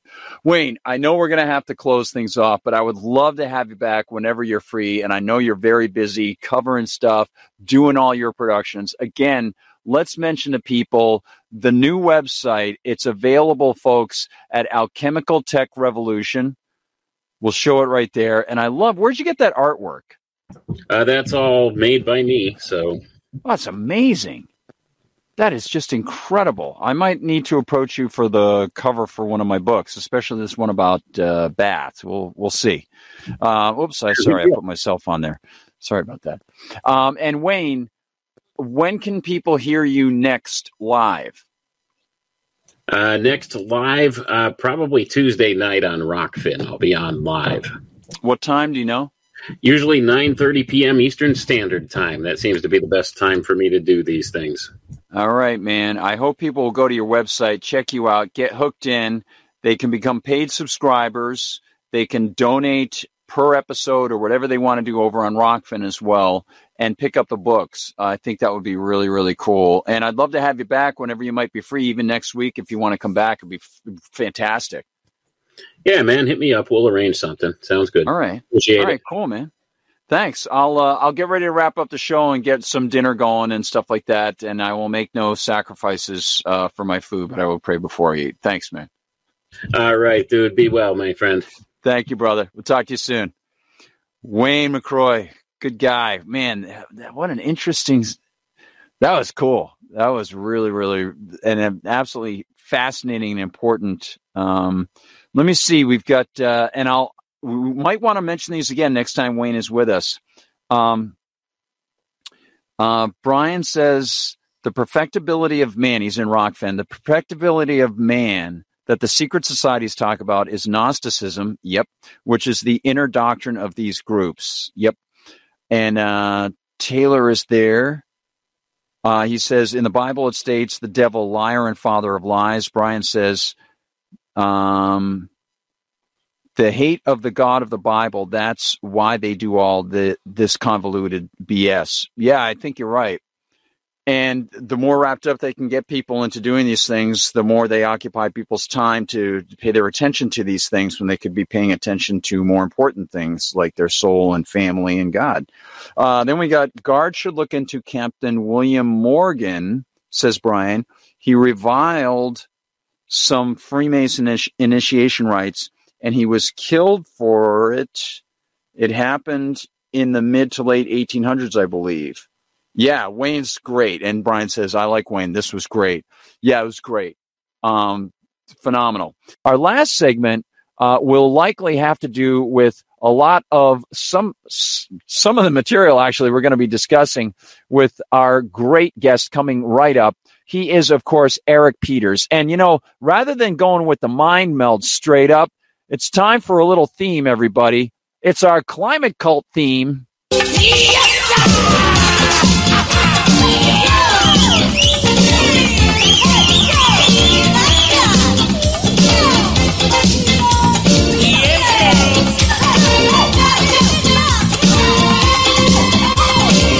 Me mind on fire, me soul on fire, feeling hot, hot, hot. What the people all around me feeling hot, hot, hot. Yeah, it was warm in New England today, I gotta say. Oh, man, Buster.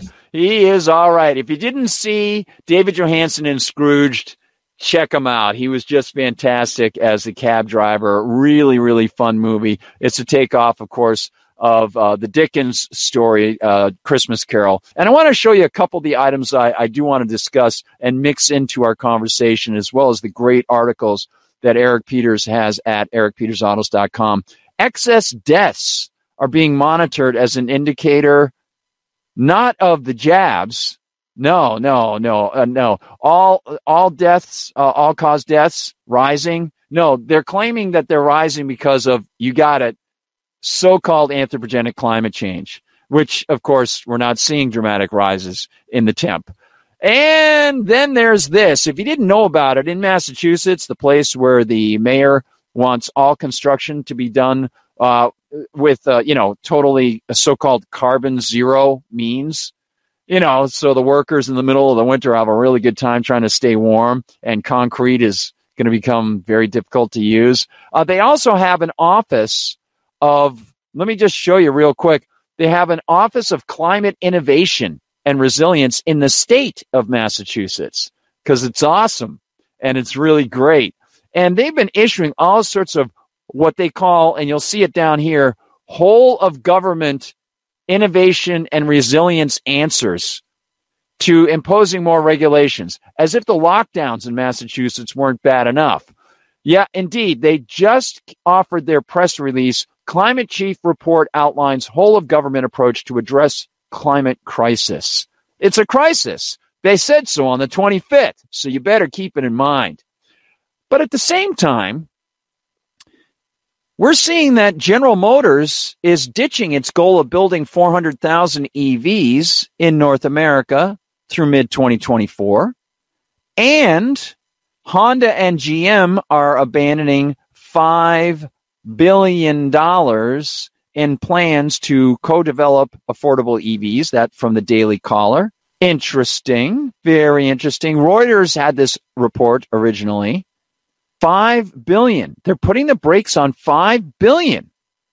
Are they going to permanently do that? After extensive studies and analysis, we have come to a mutual decision to discontinue the program. Each company remains committed to affordability in the EV market, the companies announced in a joint statement, according to Reuters. And there's the Reuters piece. Honda GM scrap plan to co-develop cheaper EVs. Could there be even more? This hour of Free Talk Live is brought to you by Dash Digital Cash. Dash is the cryptocurrency designed to be used for spending. Rising fees have made Bitcoin useless for purchases, but Dash continues to have fees less than 1 cent per transaction, and its features ensure Dash is undefeated as the most useful cryptocurrency in the marketplace. From a technical standpoint, Dash transactions are irreversible, and its network is protected from 51% of attacks by their chain locks technology. There's no need to wait for a confirmation before considering a Dash transaction complete, so it's great for merchants. Dash is one of the oldest cryptocurrencies and is widely available on exchanges, including the decentralized Maya protocol and in multi-crypto wallets. It's easy to get and use Dash. Start by learning more at dash.org. Thanks to the Dash DAO. Big thanks to them for sending us 32 Dash per month to promote Dash on the air. Visit dash.org to learn about Dash. Dash.org.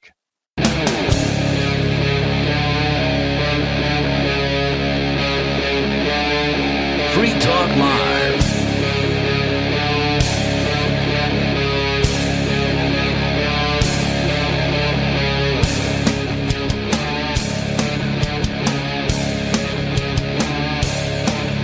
Here it is, everybody. The Mind Meld with guest Eric Peters. Oh, yes, indeed. Go to ericpetersautos.com, one and all. And I want to show you a couple of the items I do want to discuss and mix into our conversation, as well as the great articles that Eric Peters has at ericpetersautos.com. Excess deaths are being monitored as an indicator not of the jabs. No. All deaths, all-cause deaths rising. No, they're claiming that they're rising because of, you got it, so-called anthropogenic climate change, which, of course, we're not seeing dramatic rises in the temp. And then there's this. If you didn't know about it, in Massachusetts, the place where the mayor wants all construction to be done with, totally so-called carbon zero means, so the workers in the middle of the winter have a really good time trying to stay warm, and concrete is going to become very difficult to use. They also have an office of, let me just show you real quick. They have an office of climate innovation and resilience in the state of Massachusetts, because it's awesome and it's really great.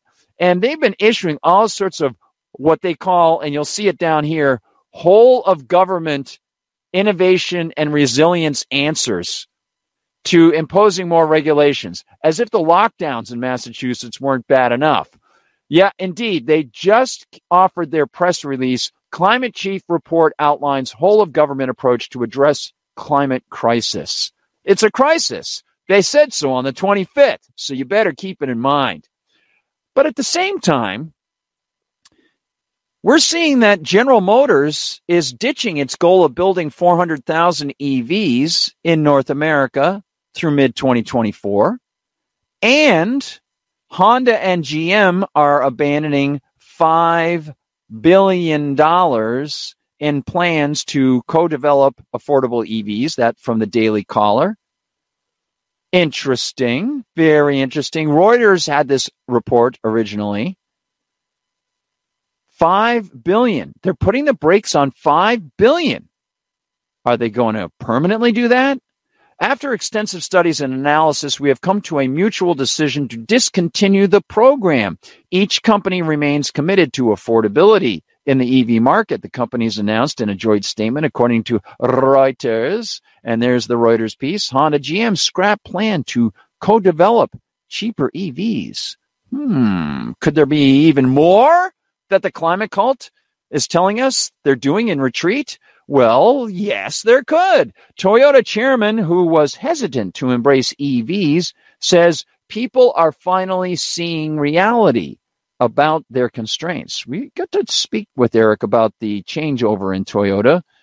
We'll see if it still looks dark for Toyota. Toyota Motor chairman and former CEO Akio Toyoda, quote, may be enjoying an I told you so moment, according to a report from the Wall Street Journal. People are finally seeing reality, said Toyota, who is also head of the Japan Automobile Manufacturers Association and was speaking with reporters Wednesday as such at the Japan Mobility Show. There are many ways to climb the mountain that is achieving carbon neutrality, said Toyota, who spent almost 14 years as the CEO of Toyota. And so Toyota, as you see there, don't forget Toyota chairman, he says people are finally seeing reality about those things, those EV things. And then we're going to go into, after we chat with Eric, the recap on the controversial Midwest CO2 pipeline project canceled in a blow to the Biden climate plans. And I'll go through my MRC TV pieces to give you greater context. So right now, let's see my incredible bald pate. And let's be joined by our main man, the guy you know from Eric Peters Autos. He is a happening dude, and he doesn't have a bald pate. He's Eric Peters. He's with us right now. I hope the tech is working for you. How you doing, Eric? That is good, Guard. Look what I got for you. I was listening to your segment earlier. Do you recognize this? Yeah. What is that? What is it? It looks like a fez. First of all, it's the Mussolini fez. And if you'll note, if you look closely, can you see the bird of prey holding the fasces, the bundle? Yeah. Bring that real close. Fascism. That's where the word comes from. Bring that real close to the camera so everybody can see the fasces. Yes, there they are. You can see them at the Lincoln Memorial. Absolutely. Yep. You can see them in so many of the official things with the United States bird of prey holding the fasces. Give them the heads up about the fasces, the grouping of those things. If they saw Planet of the Apes. It dates back to ancient Rome. It was a symbol of the authority of the Roman state. And there were men called lictors who carried the fasces, the bundled fasces, ahead of the emperor. And it was essentially an embodiment of the authority of the Roman state in the form of these bundles.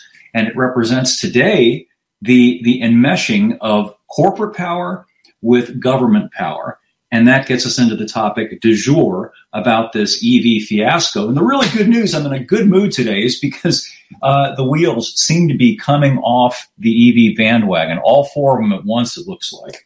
It's really amazing stuff. And by the way, Eric, I want to mention to you, you sound great. I was worried that my tech on my side wasn't going to be up to snuff. And it has been just the most fantastic day with positive news on this front at the same time that I'm handling this terrible stuff out of Maine. So I greatly appreciate that things are going smoothly here, that we get to commiserate. And the idea that you got that fez, first of all, I got to mention to you, I don't know if you ever watch Overlord DVD, but it's a review channel with a guy who only wears a mask and goes by the name Doomcock.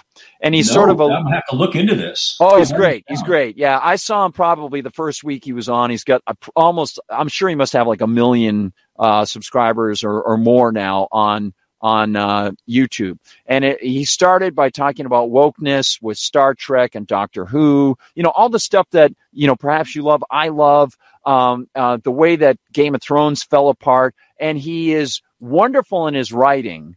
And he has a sidekick who wears a fez, and it's a Cthulhu plushie.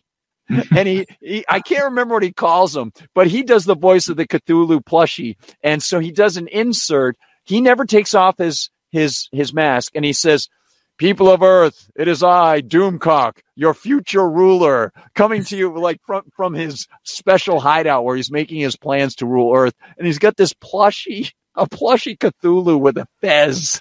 It's great. Doesn't have the fascies though. It doesn't have the fascies. I'm going to have to check it out. Yeah, and you remind me in the new the first of the new Planet of the Apes movies where they use the great CG and stuff like that. The guy who the character Caesar actually talks about how he's like together. He takes the sticks and he breaks a stick separately and he goes separate, weak, together, and he goes like this. Yeah. Strong. And it's like, whoa, you're talking fascism right there. Mussolini would be proud. Yeah. I love it. And tyrannical. Yeah. So it's great to see you, Eric. I'm so glad I can see you. It's really awesome. So, yeah, what do you think about this? I went through some of the things about Honda, GM, Toyota, and you're probably noticing a lot more. I'm noticing a lot of people are reporting more on the fires. EVs. Let's talk about EVs, and then we'll head over to your website and talk about some more of those great articles you've been writing over at ericpetersautos.com. Well, sure. I think it's kind of analogous to what happened with the masks and with the vaccines. People were told one thing, lectured about one thing, and were very heavily pressured to believe something about the masks and the vaccines. But after a period of time, the truth began to leak out about the masks and the vaccines. Resulting in what they would style hesitancy about the vaccines and refusal to wear the masks. Well, the same kind of thing is playing out now with EVs. They tried very hard to sell people on these things, and they touted all of the benefits. Look how quickly they accelerate. They're quiet. You can charge at home. You'll never have to go to a dirty gas station again. They would say things like that. Mm-hmm. Well, it's only taken about a year, because that's about all that it's been since other manufacturers have really kind of begun to offer their own EVs. Prior to about a year ago, it was almost exclusively Teslas, with a handful of Nissan Leafs and a handful of Chevy Bulls. But for the most part, it was Teslas. Electric cars were synonymous with Teslas. But now, because of these federal mandates that have effectively forced all the other manufacturers to bring EVs of their own to market, you got all these other EVs coming to the market, like the F-150 Lightning, for example. Well, as they get into general hands, not just the hands of influencers and people who already have a bias toward telling you all of the cool things about EVs, but not any of the not so cool things about EVs, people are finding out, hey, it's not just that these things don't go very far, it's that they take forever to get going again. You're going to have to deal with this network of so-called fast chargers, which is erratic and unreliable. You're probably going to have to spend thousands of dollars upgrading your house if you want to be able to charge one of these things in less than a couple of days at home. Right. And so people start to look at that and think, gee, do I want to spend, $15,000 or $20,000 more to get a vehicle that goes half as far, that takes 5 times as long to get going again, and that has all these other potential liabilities too, including the fire problem?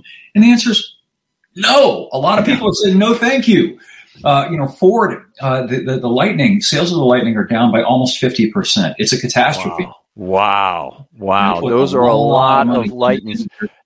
And all those things are just they overproduce those things, so they've got tons of leftovers just sitting out there. And of course, as we mentioned, they've got to upkeep their charges on those things. So they're wasting money while they're sitting there.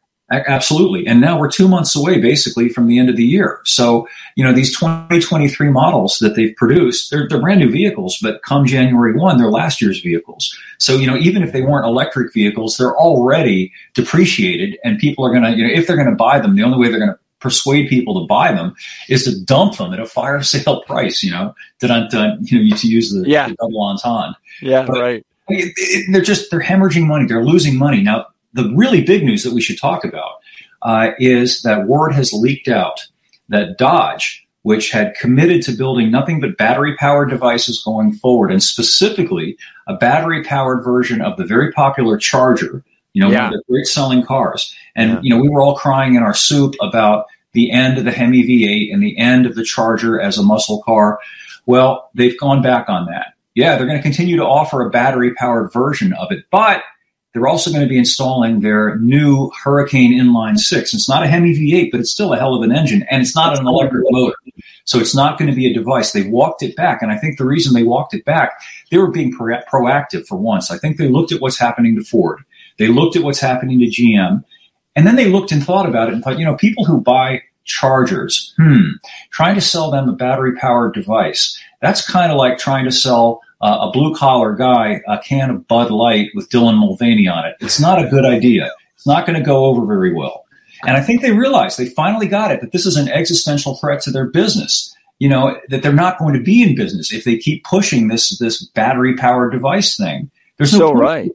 Yeah. There's no point to it. Why bother with it? If the Charger is a battery-powered device, it's the same as every other battery-powered device. It just looks a little different, but it's fundamentally the same thing.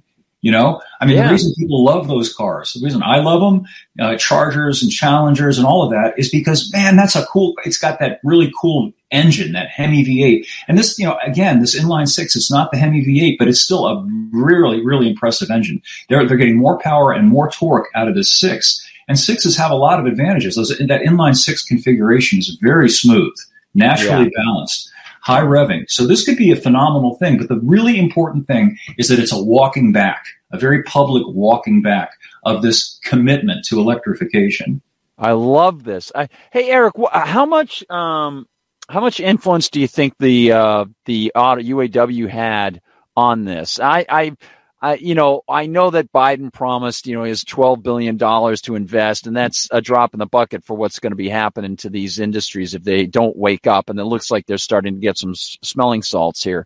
But do you think that members of the UAW are starting to wake up to this and say, whoa, we're going to lose about half of our workforce here if they go over to EVs?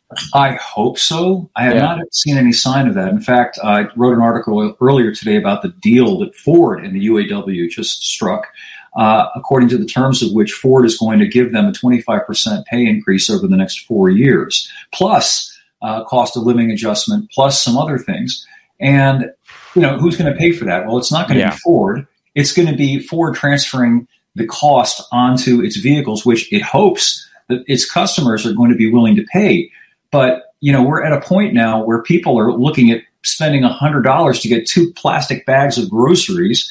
And the idea that they're going to be able to handle, another $1,000 or $2,000 to pay for a car because they're more expensive to build because the UAW has leveraged and extorted Ford to pay them more money. I think it's a disastrous idea. What good is this 25% raise going to do them if there's no jobs? I know. In 2 or 3 years. It's amazing. And I brought up the image of your article right out there, October 26th from Eric. Your next new Ford just got more expensive.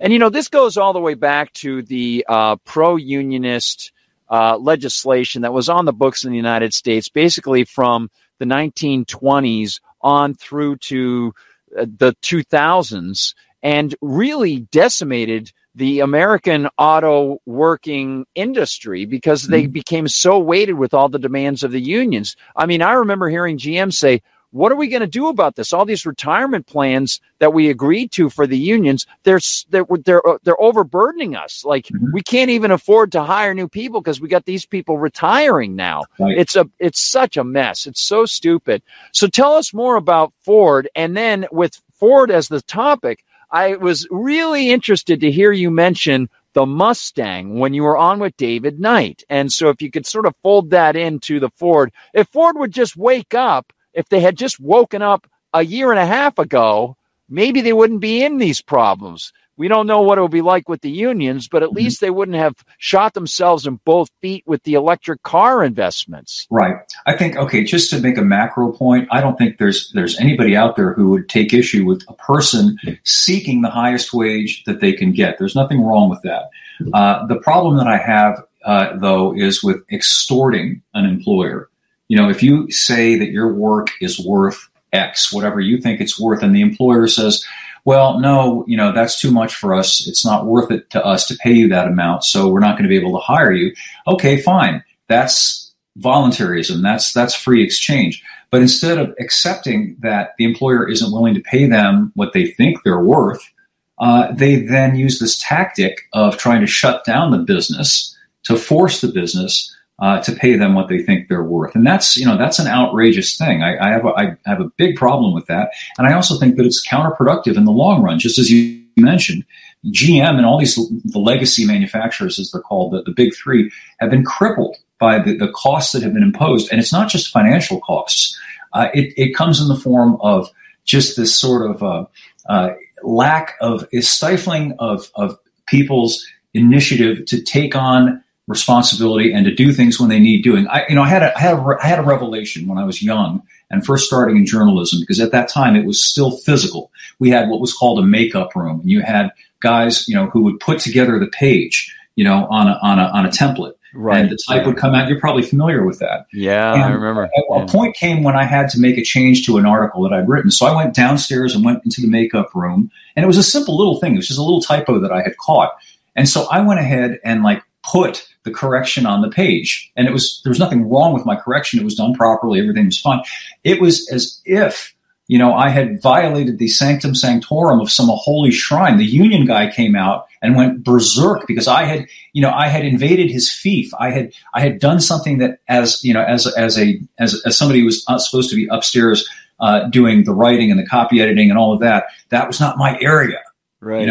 I'm not allowed to do that. Instead of saying, yeah, that's cool, fine. I'm not looking to take this guy's job. I just wanted to get it done so that the freaking paper could go out without a correction and without having to go through a lot of rigmarole. And that really made an impression on me and told me a lot about the union mentality.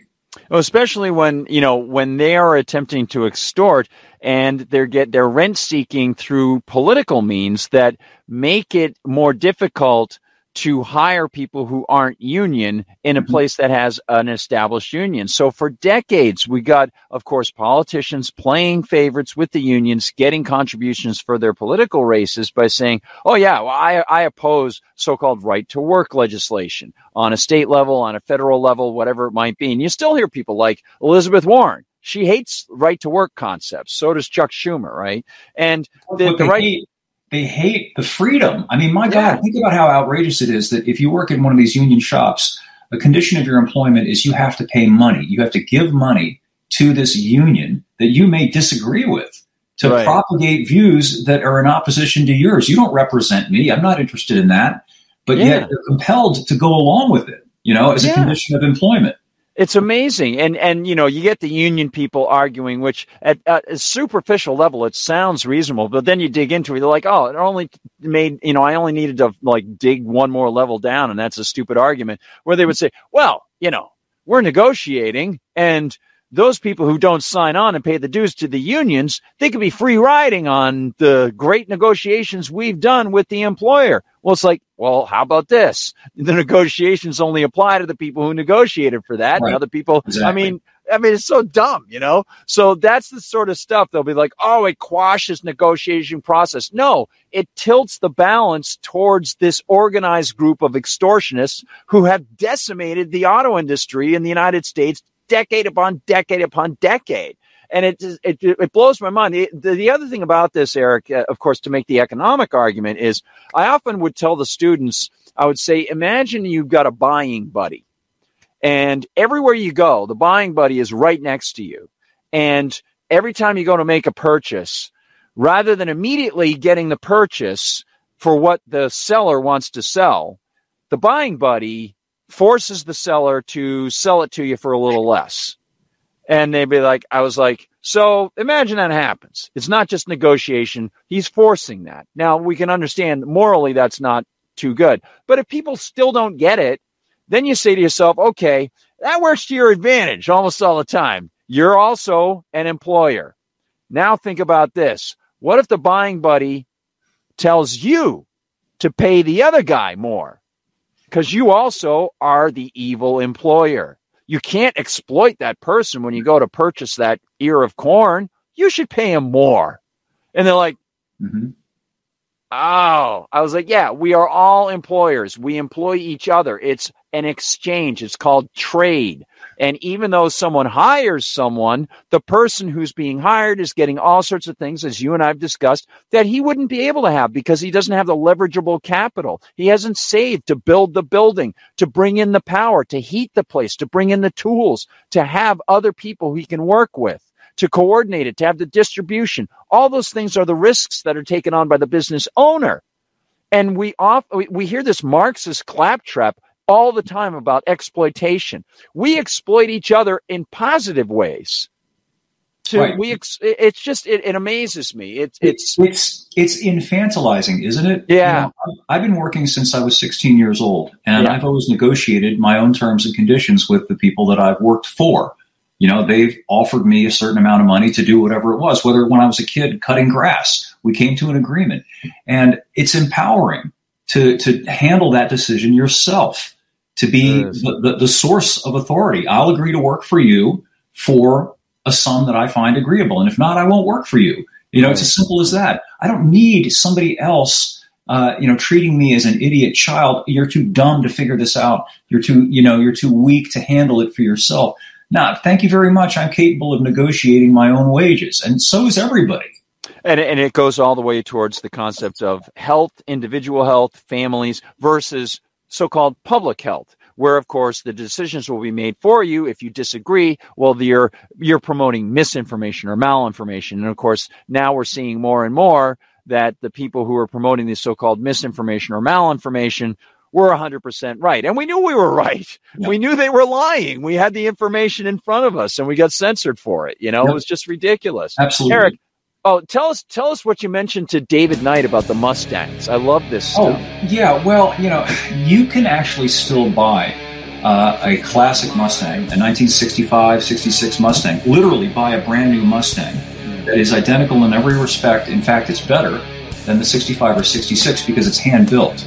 There are companies that have acquired the rights to reproduce them in very small numbers. And that's how they get around the regulatory apparatus, which requires a mass market vehicle manufacturer to comply with all the rigmarole of it.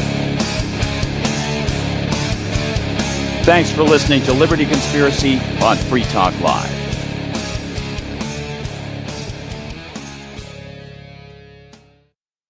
If you want to move to the free state and you're looking for some real estate, well, I know a guy who's really great.